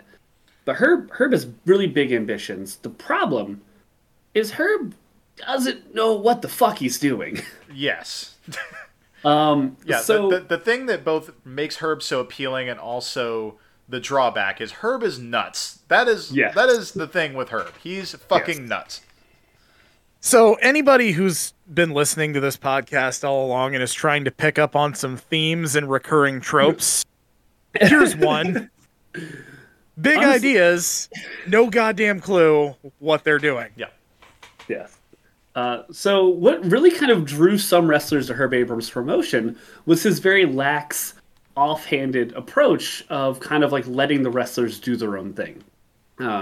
Especially because he didn't, because that way he doesn't have to do anything. Right. He gave his wrestlers like a lot of creative freedom, which was great. Cactus Jack would go on to say that he really found his character's like origin and how to be Cactus Jack and the mannerisms and the mental state through the freedom he had with Herb Abrams in the Universal Wrestling Federation, the UWF. The problem though is that wrestlers, especially in like the 80s and 90s, really only gave a shit about themselves and would sometimes like only work like squash matches, which is where like you have like an established guy versus a local guy, and the object is just to beat the shit out of him in 2 minutes. Or you'd have what's called dusty finishes, named after Dusty Rhodes, where basically instead of me losing, no one wins. We both lose. Like it's a draw, it's a count out, it's a disqualification. Yep. It's something where I'm not going to get pinned, so I'll just hit you with a chair and I'll lose that way. Yeah. One of the many ways in which pro wrestling continues to piss off pro wrestling fans is that kind of finish to a match. Yes. So in early review of that, like those first couple episodes, I found a review. I'm just going to read it word for word here because it really kind of encapsulates kind of what happened in these first couple shows. So this one was a double show taping where they watched 2 episodes being recorded at once live and they would be distributed later. The person writes, 7 squash matches in an hour. 7! That's something that even shows like WWF Superstars and WCW Worldwide couldn't manage to do. While impressive, it makes for a hideously painful viewing experience for me. Even seeing Larry Zbyszko, on this show couldn't save it for me. They mixed it up a little bit with the talent enhancement matches, which made it a little easier, but it still was 7 of them with no matches featuring 2 stars together. A chore to sit through. And see, that's the kind of thing where you can, even if you don't want to have your stars wrestle each other, just throw a couple matches in there with some of the up-and-comers just to give them something where they don't know going in who's going to win. Right. And there was a review that I watched from Brian Zane, Wrestling with a great YouTuber who covers a lot of like old wrestling and stuff like that. A lot of the early shows and like big matches were like countouts and just not satisfying at all to fucking watch. I wonder if Brian and Vinny have ever reviewed any of these retro shows. I should look that up. Hold that thought slightly. Okay. Because we're gonna talk about someone that I know you're aware of soon. Sure. So what happens is Herb kind of like has a little bit of momentum. He's got quite a bit of money from investors and a little bit from himself. And he's kind of like, he's making waves. The shows aren't like super, super exciting, but fuck, it's a show with star power still behind it. And he gets a meeting with Vince McMahon of the WWF. And what Herb is going to do is he's basically just going to go to Vince and be like, hey, let's kind of work together a little bit. Like, the WWF is headquartered in Sanford, Connecticut, like in New York. Like that's the WWF's home base, and the WWF has a big like standing in the Midwest. WCW has the South. I'm Herb Abrams. I'm based out of California. I'm gonna take the West. Let's kind of work together on this, and like not step on each other's toes, and just kind of like have like a mutual coexistence. Vince McMahon basically just tells him to fuck off. Yeah, I was going to say, that doesn't sound like the kind of thing Vince McMahon would go for. Yeah. So, Herb Abrams hears this, digests it, understands it, and as a rational adult, goes full fucking scorched earth and says, fuck Vince McMahon, he's going down for sure now. What are you going to do to Vince McMahon? The man has an empire. Like, So, he decides, fuck Vince McMahon, UWF over everybody.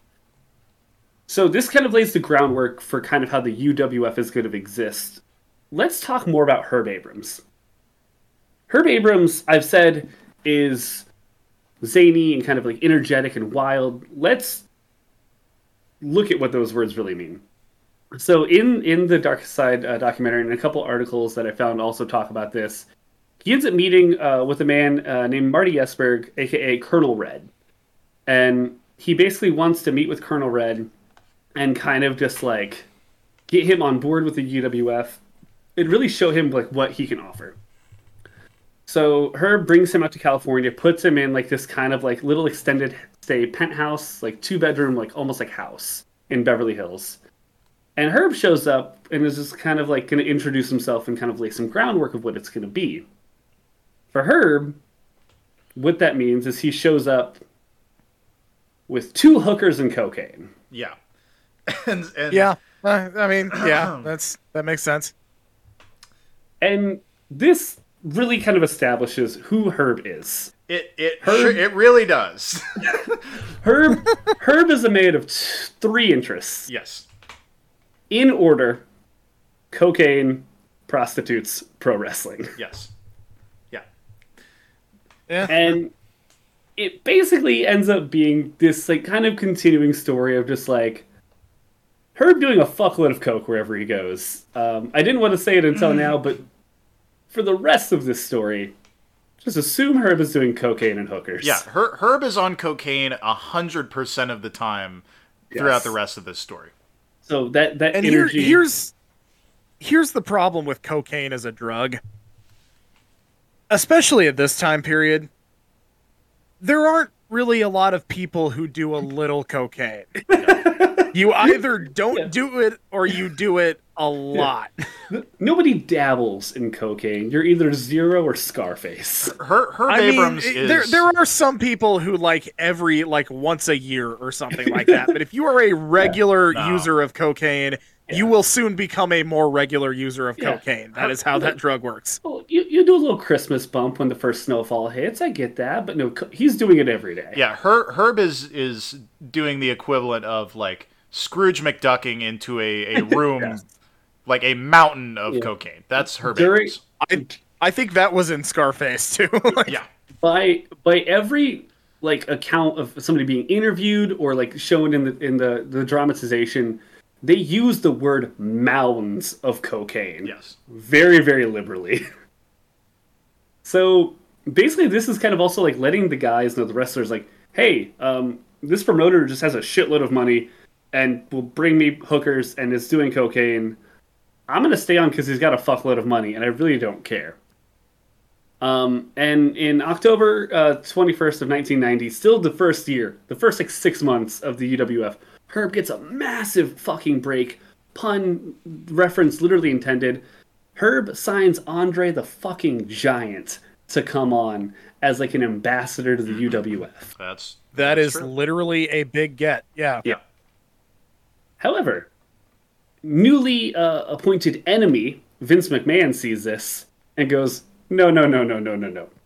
I have more money and probably more cocaine, and immediately signs back Andre the Giant to a massive multi-year deal. Yeah. It was $40 million and 5 million beers is what was in his contract. That was just on the plane ride back. That'll get him through the end of the week. I haven't told this story yet. I'm going to go ahead and tell my boss's Andre the Giant story. Oh, Jesus. So when he was young and he was just kind of starting out in the media world, I don't know if he was in college when he did this, but he at some point got a pass to go down to some big wrestling event. And Andre the Giant was there. And he set something up to where he was, the morning after the match, going to be able to go and interview Andre. Well, Andre's going to Andre. And he said, I went up there and I knocked on the door and just this roar of get out of here. He was still sleeping off last night's booze. So he booked it and never looked back. But he said, Andre kicks through the 20 bottles of wine he had that night just to tell him to fuck off. He still says to this day he is physically the largest human being he's ever seen. He's his fist was the size of my head and then some. massive human being. It's a shame he's too prominent to discuss on this show, because I would love to talk about Andre the Giant. Such a weird life. I don't do my anecdote. Me and my friends have long talked about doing something called the Andre the Giant Challenge. That I came up with, which is allegedly Andre the Giant once drank 119 beers in 6 hours. And so the gist of it is like, I threw out 6 people, but really the goal is like, what is the smallest group you can compile that can achieve that feat?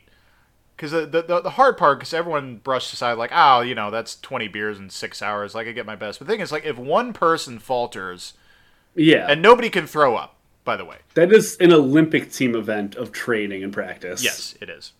Yes.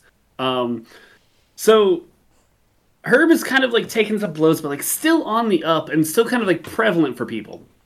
And this is kind of where Herb kind of takes a little bit of a shift in his pro wrestling life.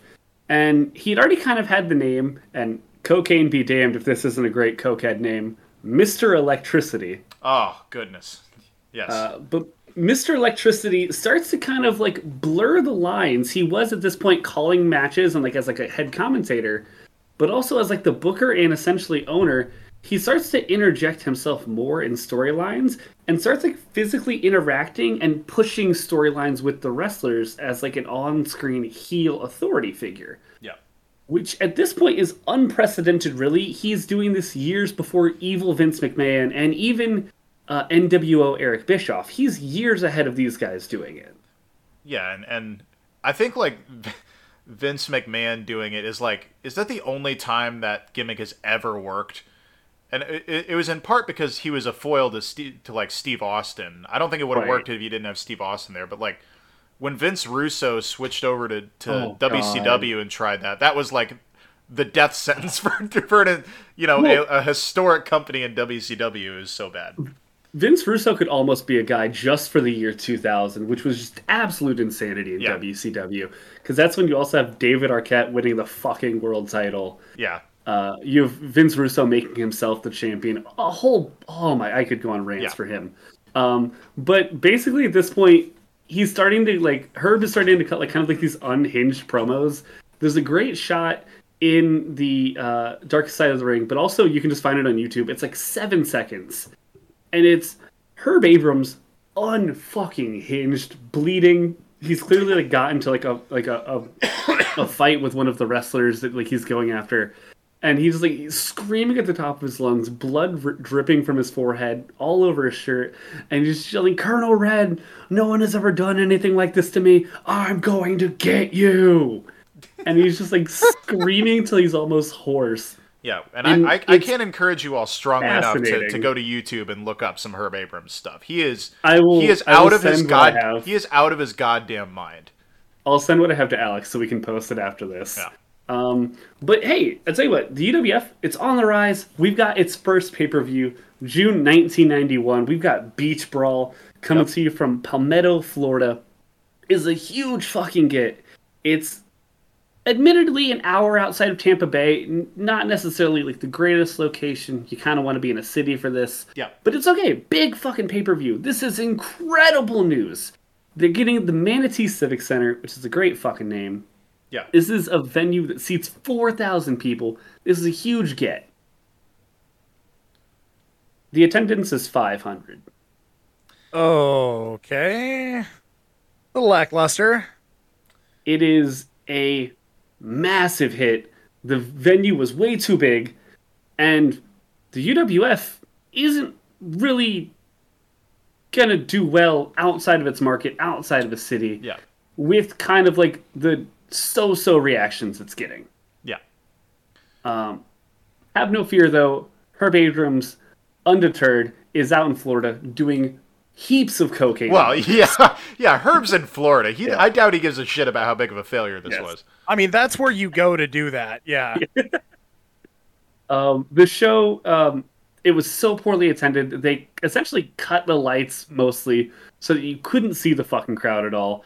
It does a 0.1 buy rate on the pay-per-view, which if you don't know, and I'm going to read this exact quote so I don't mess up exactly how this is. Early reports for wrestling pay-per-view business was only reported by the buy rate, which represents a percentage of the total pay-per-view universe who bought this pay-per-view. 0.1% of people bought this fucking pay-per-view, which means the attendance was shit, the buy rate was shit. They made negative money on this. Yeah. By a considerable margin. Yes. Yeah, you gotta figure that. Yep. Huge, massive financial loss, and all Herb can do is go spend all of his money on cocaine and hookers. Which brings me to the next real big part about Herb, is money. Now, I said that Herb had some investors, and Herb had a little bit of money on his own. So surely he's kind of doing this, at a almost like counting your books and looking at it and seeing kind of where the money's coming from. The problem with this is that Herb isn't paying people. No, he's not. That could be a problem, yeah. So there's a big issue in Spartanburg, South Carolina, where essentially the TV crew that gets there for that show, they're like, hey, we need some money before we're going to do anything. And Herb's like, oh, I'll pay you later. I don't give a fuck. And it comes closer to showtime, and the crew is like, look, if you don't pay us, we're leaving right the fuck now. We don't think you have the money. You're stalling on paying us. And Herb's like, no, it's cool. Like we'll go to my office in the back, and we'll call up my bank. They'll tell you my bank account status, and I promise you I'll get you a check after that.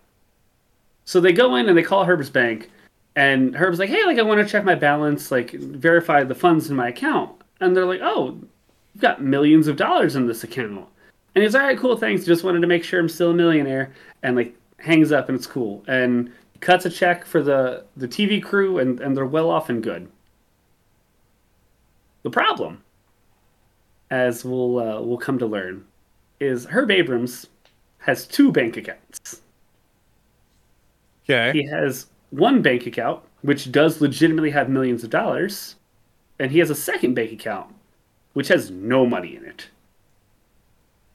Herb would routinely write checks for the workers, for staff, for buildings, on the account that has no fucking money. Yep. So at what point does the bank start calling bullshit here? It's the 90s. You can get away with whatever the fuck you want. The TV crew, though, learns about this and threatened to kill Herb by throwing him off the 5th floor of the arena they were at. Yeah.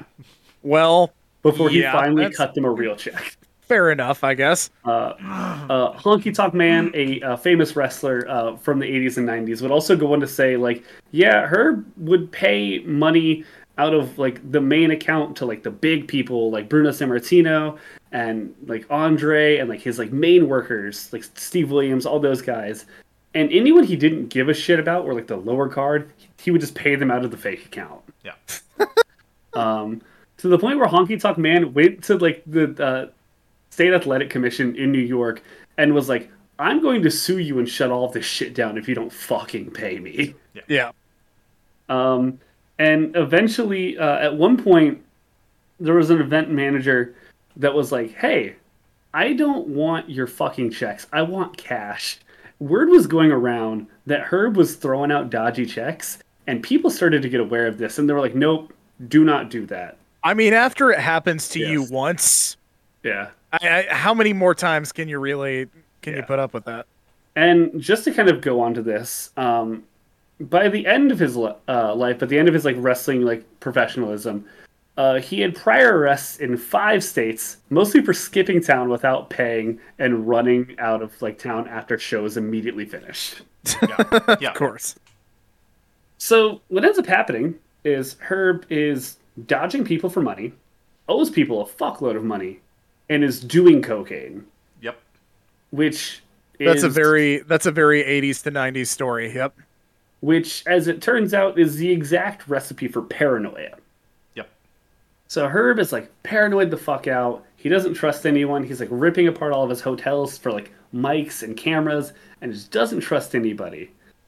But he's still doing hookers, and what ends up happening is he gets a nice woman of the evening, and brings her back to the hotel. And had his paranoia been a little bit higher, he would have probably caught this. But when the prostitute was done, she demanded her payment, as a lady of the night is one to do. Yes. And Herb tries to write her a check. No. Okay. Herb. Look, I you understand that he was probably going to one of the more upscale escort services, but I think it's fairly uncommon that those type of people allow you to pay with a check. There is no universe in which that is a good idea. I mean, it can go wrong in several different ways, but it will never work out well. At this point, the lovely prostitute's pimp breaks down the door. Yep. And chases Herb out of the hotel. Herb, naked in cowboy boots, running down the street, calling other wrestlers for help, while just like naked and afraid and alone, paranoid. That's Herb. That's Herb. So Herb, the UWF is on really hard times, and Herb is like, look, I've got one more shot at this shit. The WWF just ran WrestleMania in Vegas, and it was huge and massive, and it really kind of opened up opportunities. I'm going to run Vegas. Yeah. So 1994. This guy, Herb Abrams, is living the most insane lifestyle you've ever heard, and finally says, you know what? It's time to go for broke. Yeah. This is 4 years into this experiment with the UWF, running inconsistent shows and drawing no more than like 500 people a show. And he runs the Blackjack Brawl in Las Vegas, the MGM Grand, biggest venues they're ever going to run, betting it all in Vegas on his baby. Huge opportunity. The max capacity for the MGM Grand is about 17,000 people. Yep. Limitless possibility. He's telling all of his wrestlers he's got a penthouse. He brings Cactus Jack up to his penthouse the night before. They're overlooking the entire strip in Vegas. And he's like, this is it. We're fucking doing this, man. This is going to be great. There are 600 people in attendance. Yeah. Not good. Yes. Nope. Not Herb good. Abrams, fully coked out, reportedly going multiple times to the bathroom to do more coke. At one point, he grabs the microphone for like the PA in the arena, and this is what he yells: "Let's hear it for the Jews." See, now if Herb had not himself been Jewish, that would have been much worse, but still not good. Yeah. And I'm sure any Jewish person in attendance was probably aghast, not wanting to claim this man. So the show does horribly, and it pretty much tanks any chance for the UWF to do anything good.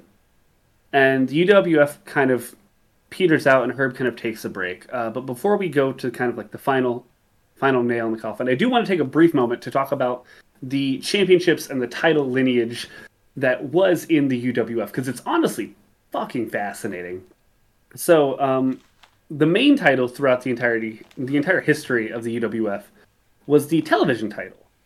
And while you think that's a good opportunity to promote your company and to really establish new stars, this title was established entirely as a fuck you to Vince McMahon. Mm-hmm. And to make that any more clear, on the side of each of the straps, it said UWF. However, when you fold in the belt straps on the side and you hold it as the faceplate itself, the letters FU are just fully on display right next to the title. And the belt was literally a fuck you to Vince McMahon. Yeah. Yep. But Herb also had a really bad problem of establishing titles and then just doing fucking nothing with them. The UWF World title was won by Dr. Death Steve Williams in 1994 and was defended 0 times and immediately abolished because they ran no more shows afterwards. He's still the ranking world champion. Yeah. I guess. Cody, I know you're less versed in wrestling compared to me and especially to Jack John, but I will let you in on this. That's not good booking. I don't know if you caught on that. Yeah. That's not bringing in any viewers. That's zero bias right there. 2 other titles that I think are definitely of note. The UWF Israeli title was won in New York. It was won by Joshua Ben Guyon. It was won in May of 1991. The title was dissolved in November of 91. And Right on. this is the literal title of this championship. It is the UWF Midget title. Oh, boy. Okay. Would you like to know the name of the wrestler who won it? I'm sure you're going to tell me. Of Little Tokyo. course. I cannot even. Of course it was. I cannot even imagine how offensive this gimmick is. That title was won in 1994, and the promotion ran its last show in 1994. They had like 7 different titles that they ran for just one show, and it meant nothing.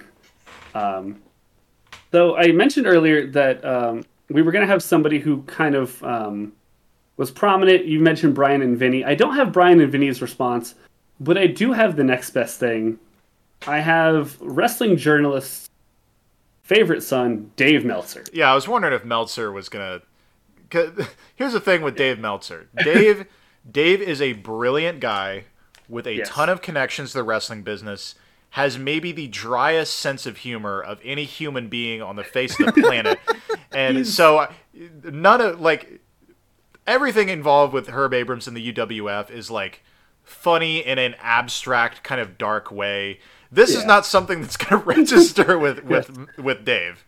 Dave Meltzer is very famously a wrestling savant and nothing else. Yeah.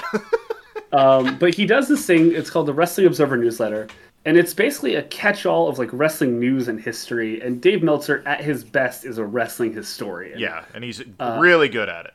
Really good at that. So what that means is Dave Meltzer has been listening to a lot of shit about wrestling for a very long time, and in the Observer wrote about the UWF quite a bit. And he does a thing essentially where he wrote in the end of 1990 in what's called the 1990 Wrestling Observer Yearbook. He wrote that the year 1991 will be interesting to follow. Will Herb Abrams, who has become a major enemy of Vince McMahon, become a factor, or will they fade away? As it turns out, they would just kind of meander for a couple years. But also, what the Observer does is it does essentially a fan voting for like superlatives at the end of the year. Yes. It's mostly in kayfabe, which means it's mostly in the wrestling story general idea, but also it's just fan voting. And UWF and Herb Abrams got some votes for a couple years.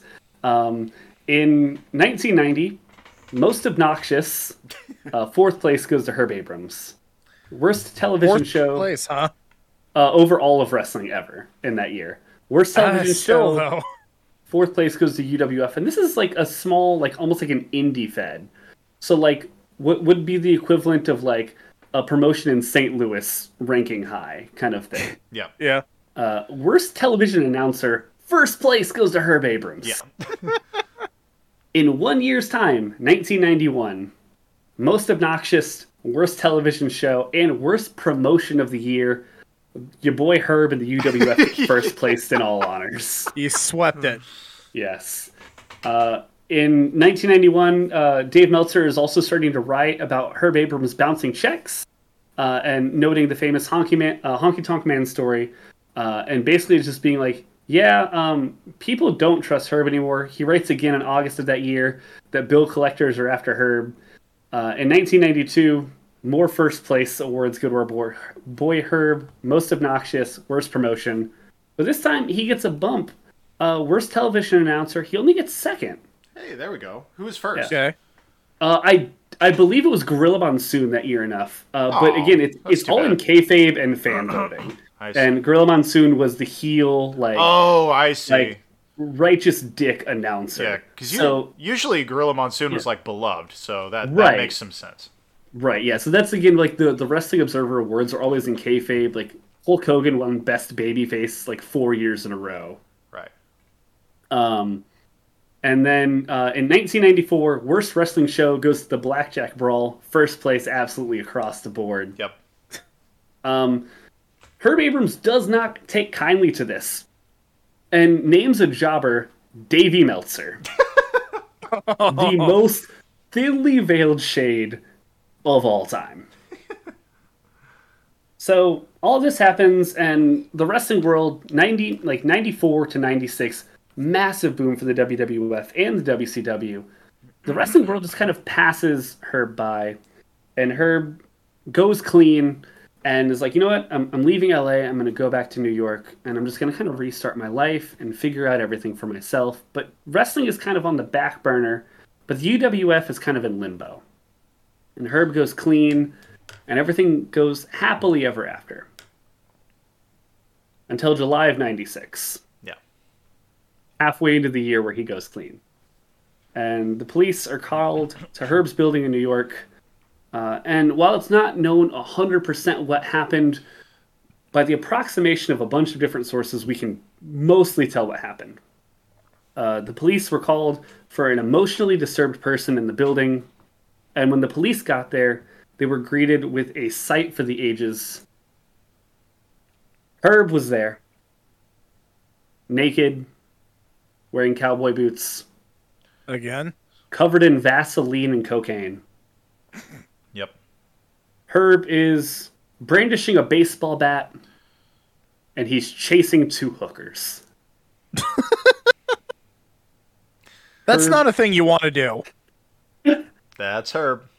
Herb is then arrested, and sometime while in police custody, unfortunately, Herb has a massive fucking heart attack and dies. Not the way you want to go. And I'll say that in the Dark Side of the Ring episode, one of the really darkly amusing things is everyone telling their variation of how they heard that story went. Yes. Because there are some... a lot of the key facts are the same, but there are some variations of it, yes. Including that the cops just beat his ass until he died was one of the versions. Right. But there's also no police report from what I could find. I tried looking up like anything more about his past as well. I could only read that he was arrested, but didn't really find much.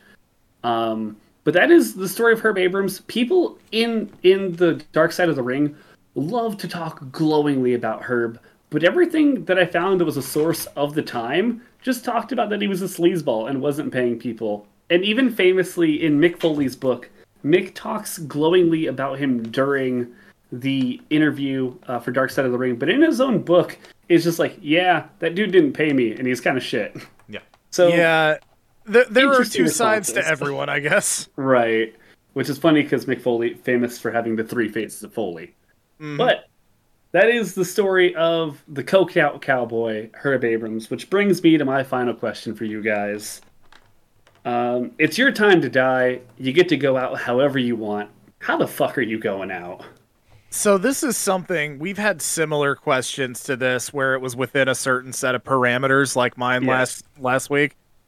But since we're just freeform dying this week, yes, you can do it however you want. You can, as wacky as you want. Herb was coked out chasing hookers with a baseball bat.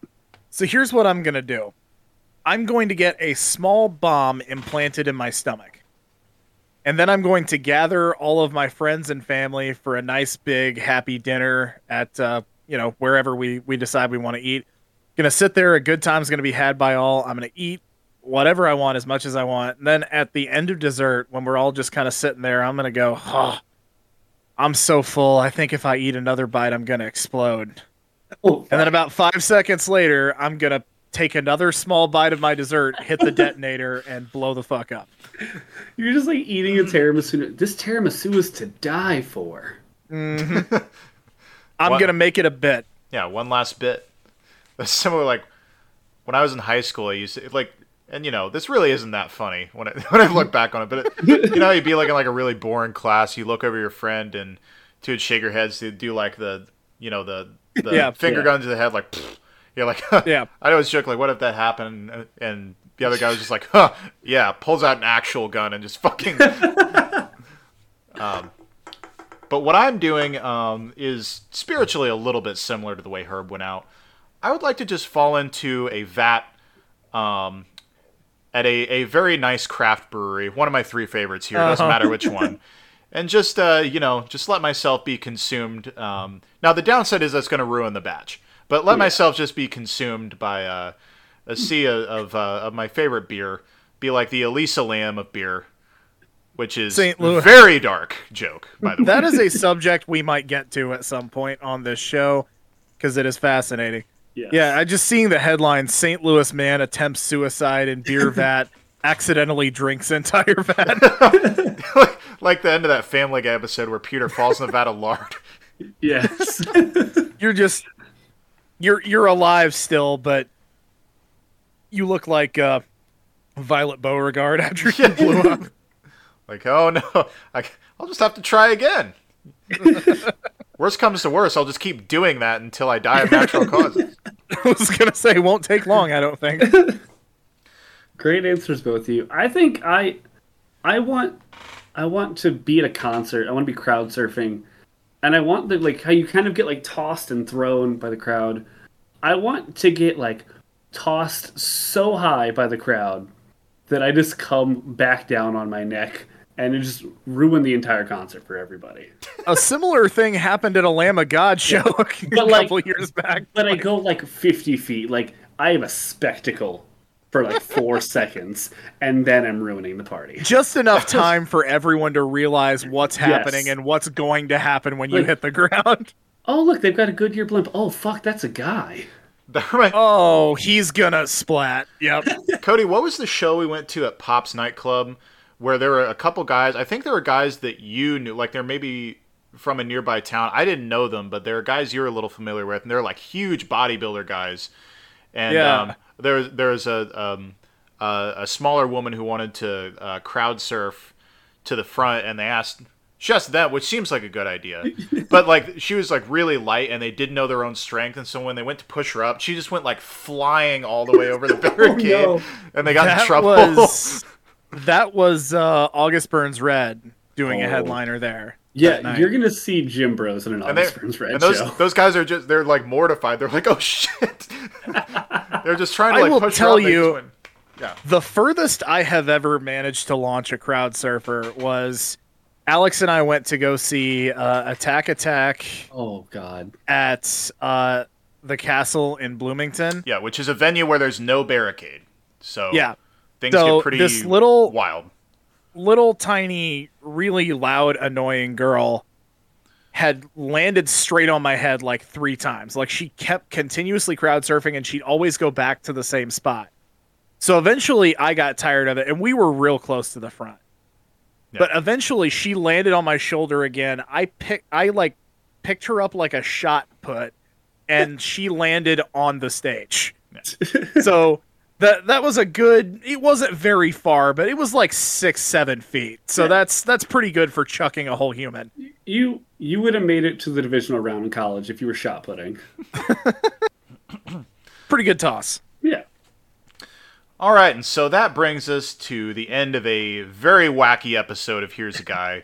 I had a great time. Hopefully you all did as well. So to bring this thing to a conclusion, let's go around the horn and hawk our shit. Cody, where can the people find you? You can find me over on Twitter. I am at sonofgravy42069. Also, you can find me every week, or at least as often as we possibly can, right here on Here's a Guy on Spotify and Stitcher and now Google Podcasts. Alrighty, Jack John, how about you? Where can the people find you? People can find me on Spotify on my other podcast, Belchcast, where I talk about nerd shit and drink beer with our buddy Pookie. You can also find me on Twitch at Jack John Plays Games, and this Sunday, the return of Here's an Adventure on Twitch at twitch.tv/Here's an Adventure. It's our D&D group where the three of us, Pookie and his lovely wife Kelsey, just go on a magical romp. And if you like pro wrestling, I play the biggest doofus pro wrestler of all time. Cody eloquently put it, I play Hercule, a.k.a. Mr. Satan. Yeah. Yeah, basically. Yeah, the first session was a blast. I'm sure it's only going to get even better from here on out as well. So I actually just an hour before we started recording, got a text from Pookie asking a question about my character and saying that he plans to use some stuff from my backstory in the next campaign or two. So I'm very excited. Right on. All right. Well, and as we said, you can find me there as well at that date and time and whenever else we do it. Additionally, you can find me on Twitter at TurpinForPrez. Follow the podcast account at Here's a Guy Pod. We have a Gmail account, here's mailbox at gmail.com. Send us whatever you like. If we like it enough, we'll read it on air. Also, keep Googling weird things. Yes. that reveal links because I am highly amused by them. That has nothing to do with the show, but just for my personal amusement, if nothing else. All right, well, so glad to have you here with us. We hope you join us again next week. And so let's bring an end to this episode of Here's a Guy. And to do so, as we always do, Cody, do you have a tagline? Yes, I do. Okay. All righty. Well, thank you so much for being here. We'll be back next week. And to take us home, Cody, hit us with that tagline. Oh, I am so full. If I eat one more bite, I'm going to explode. Oh, shit!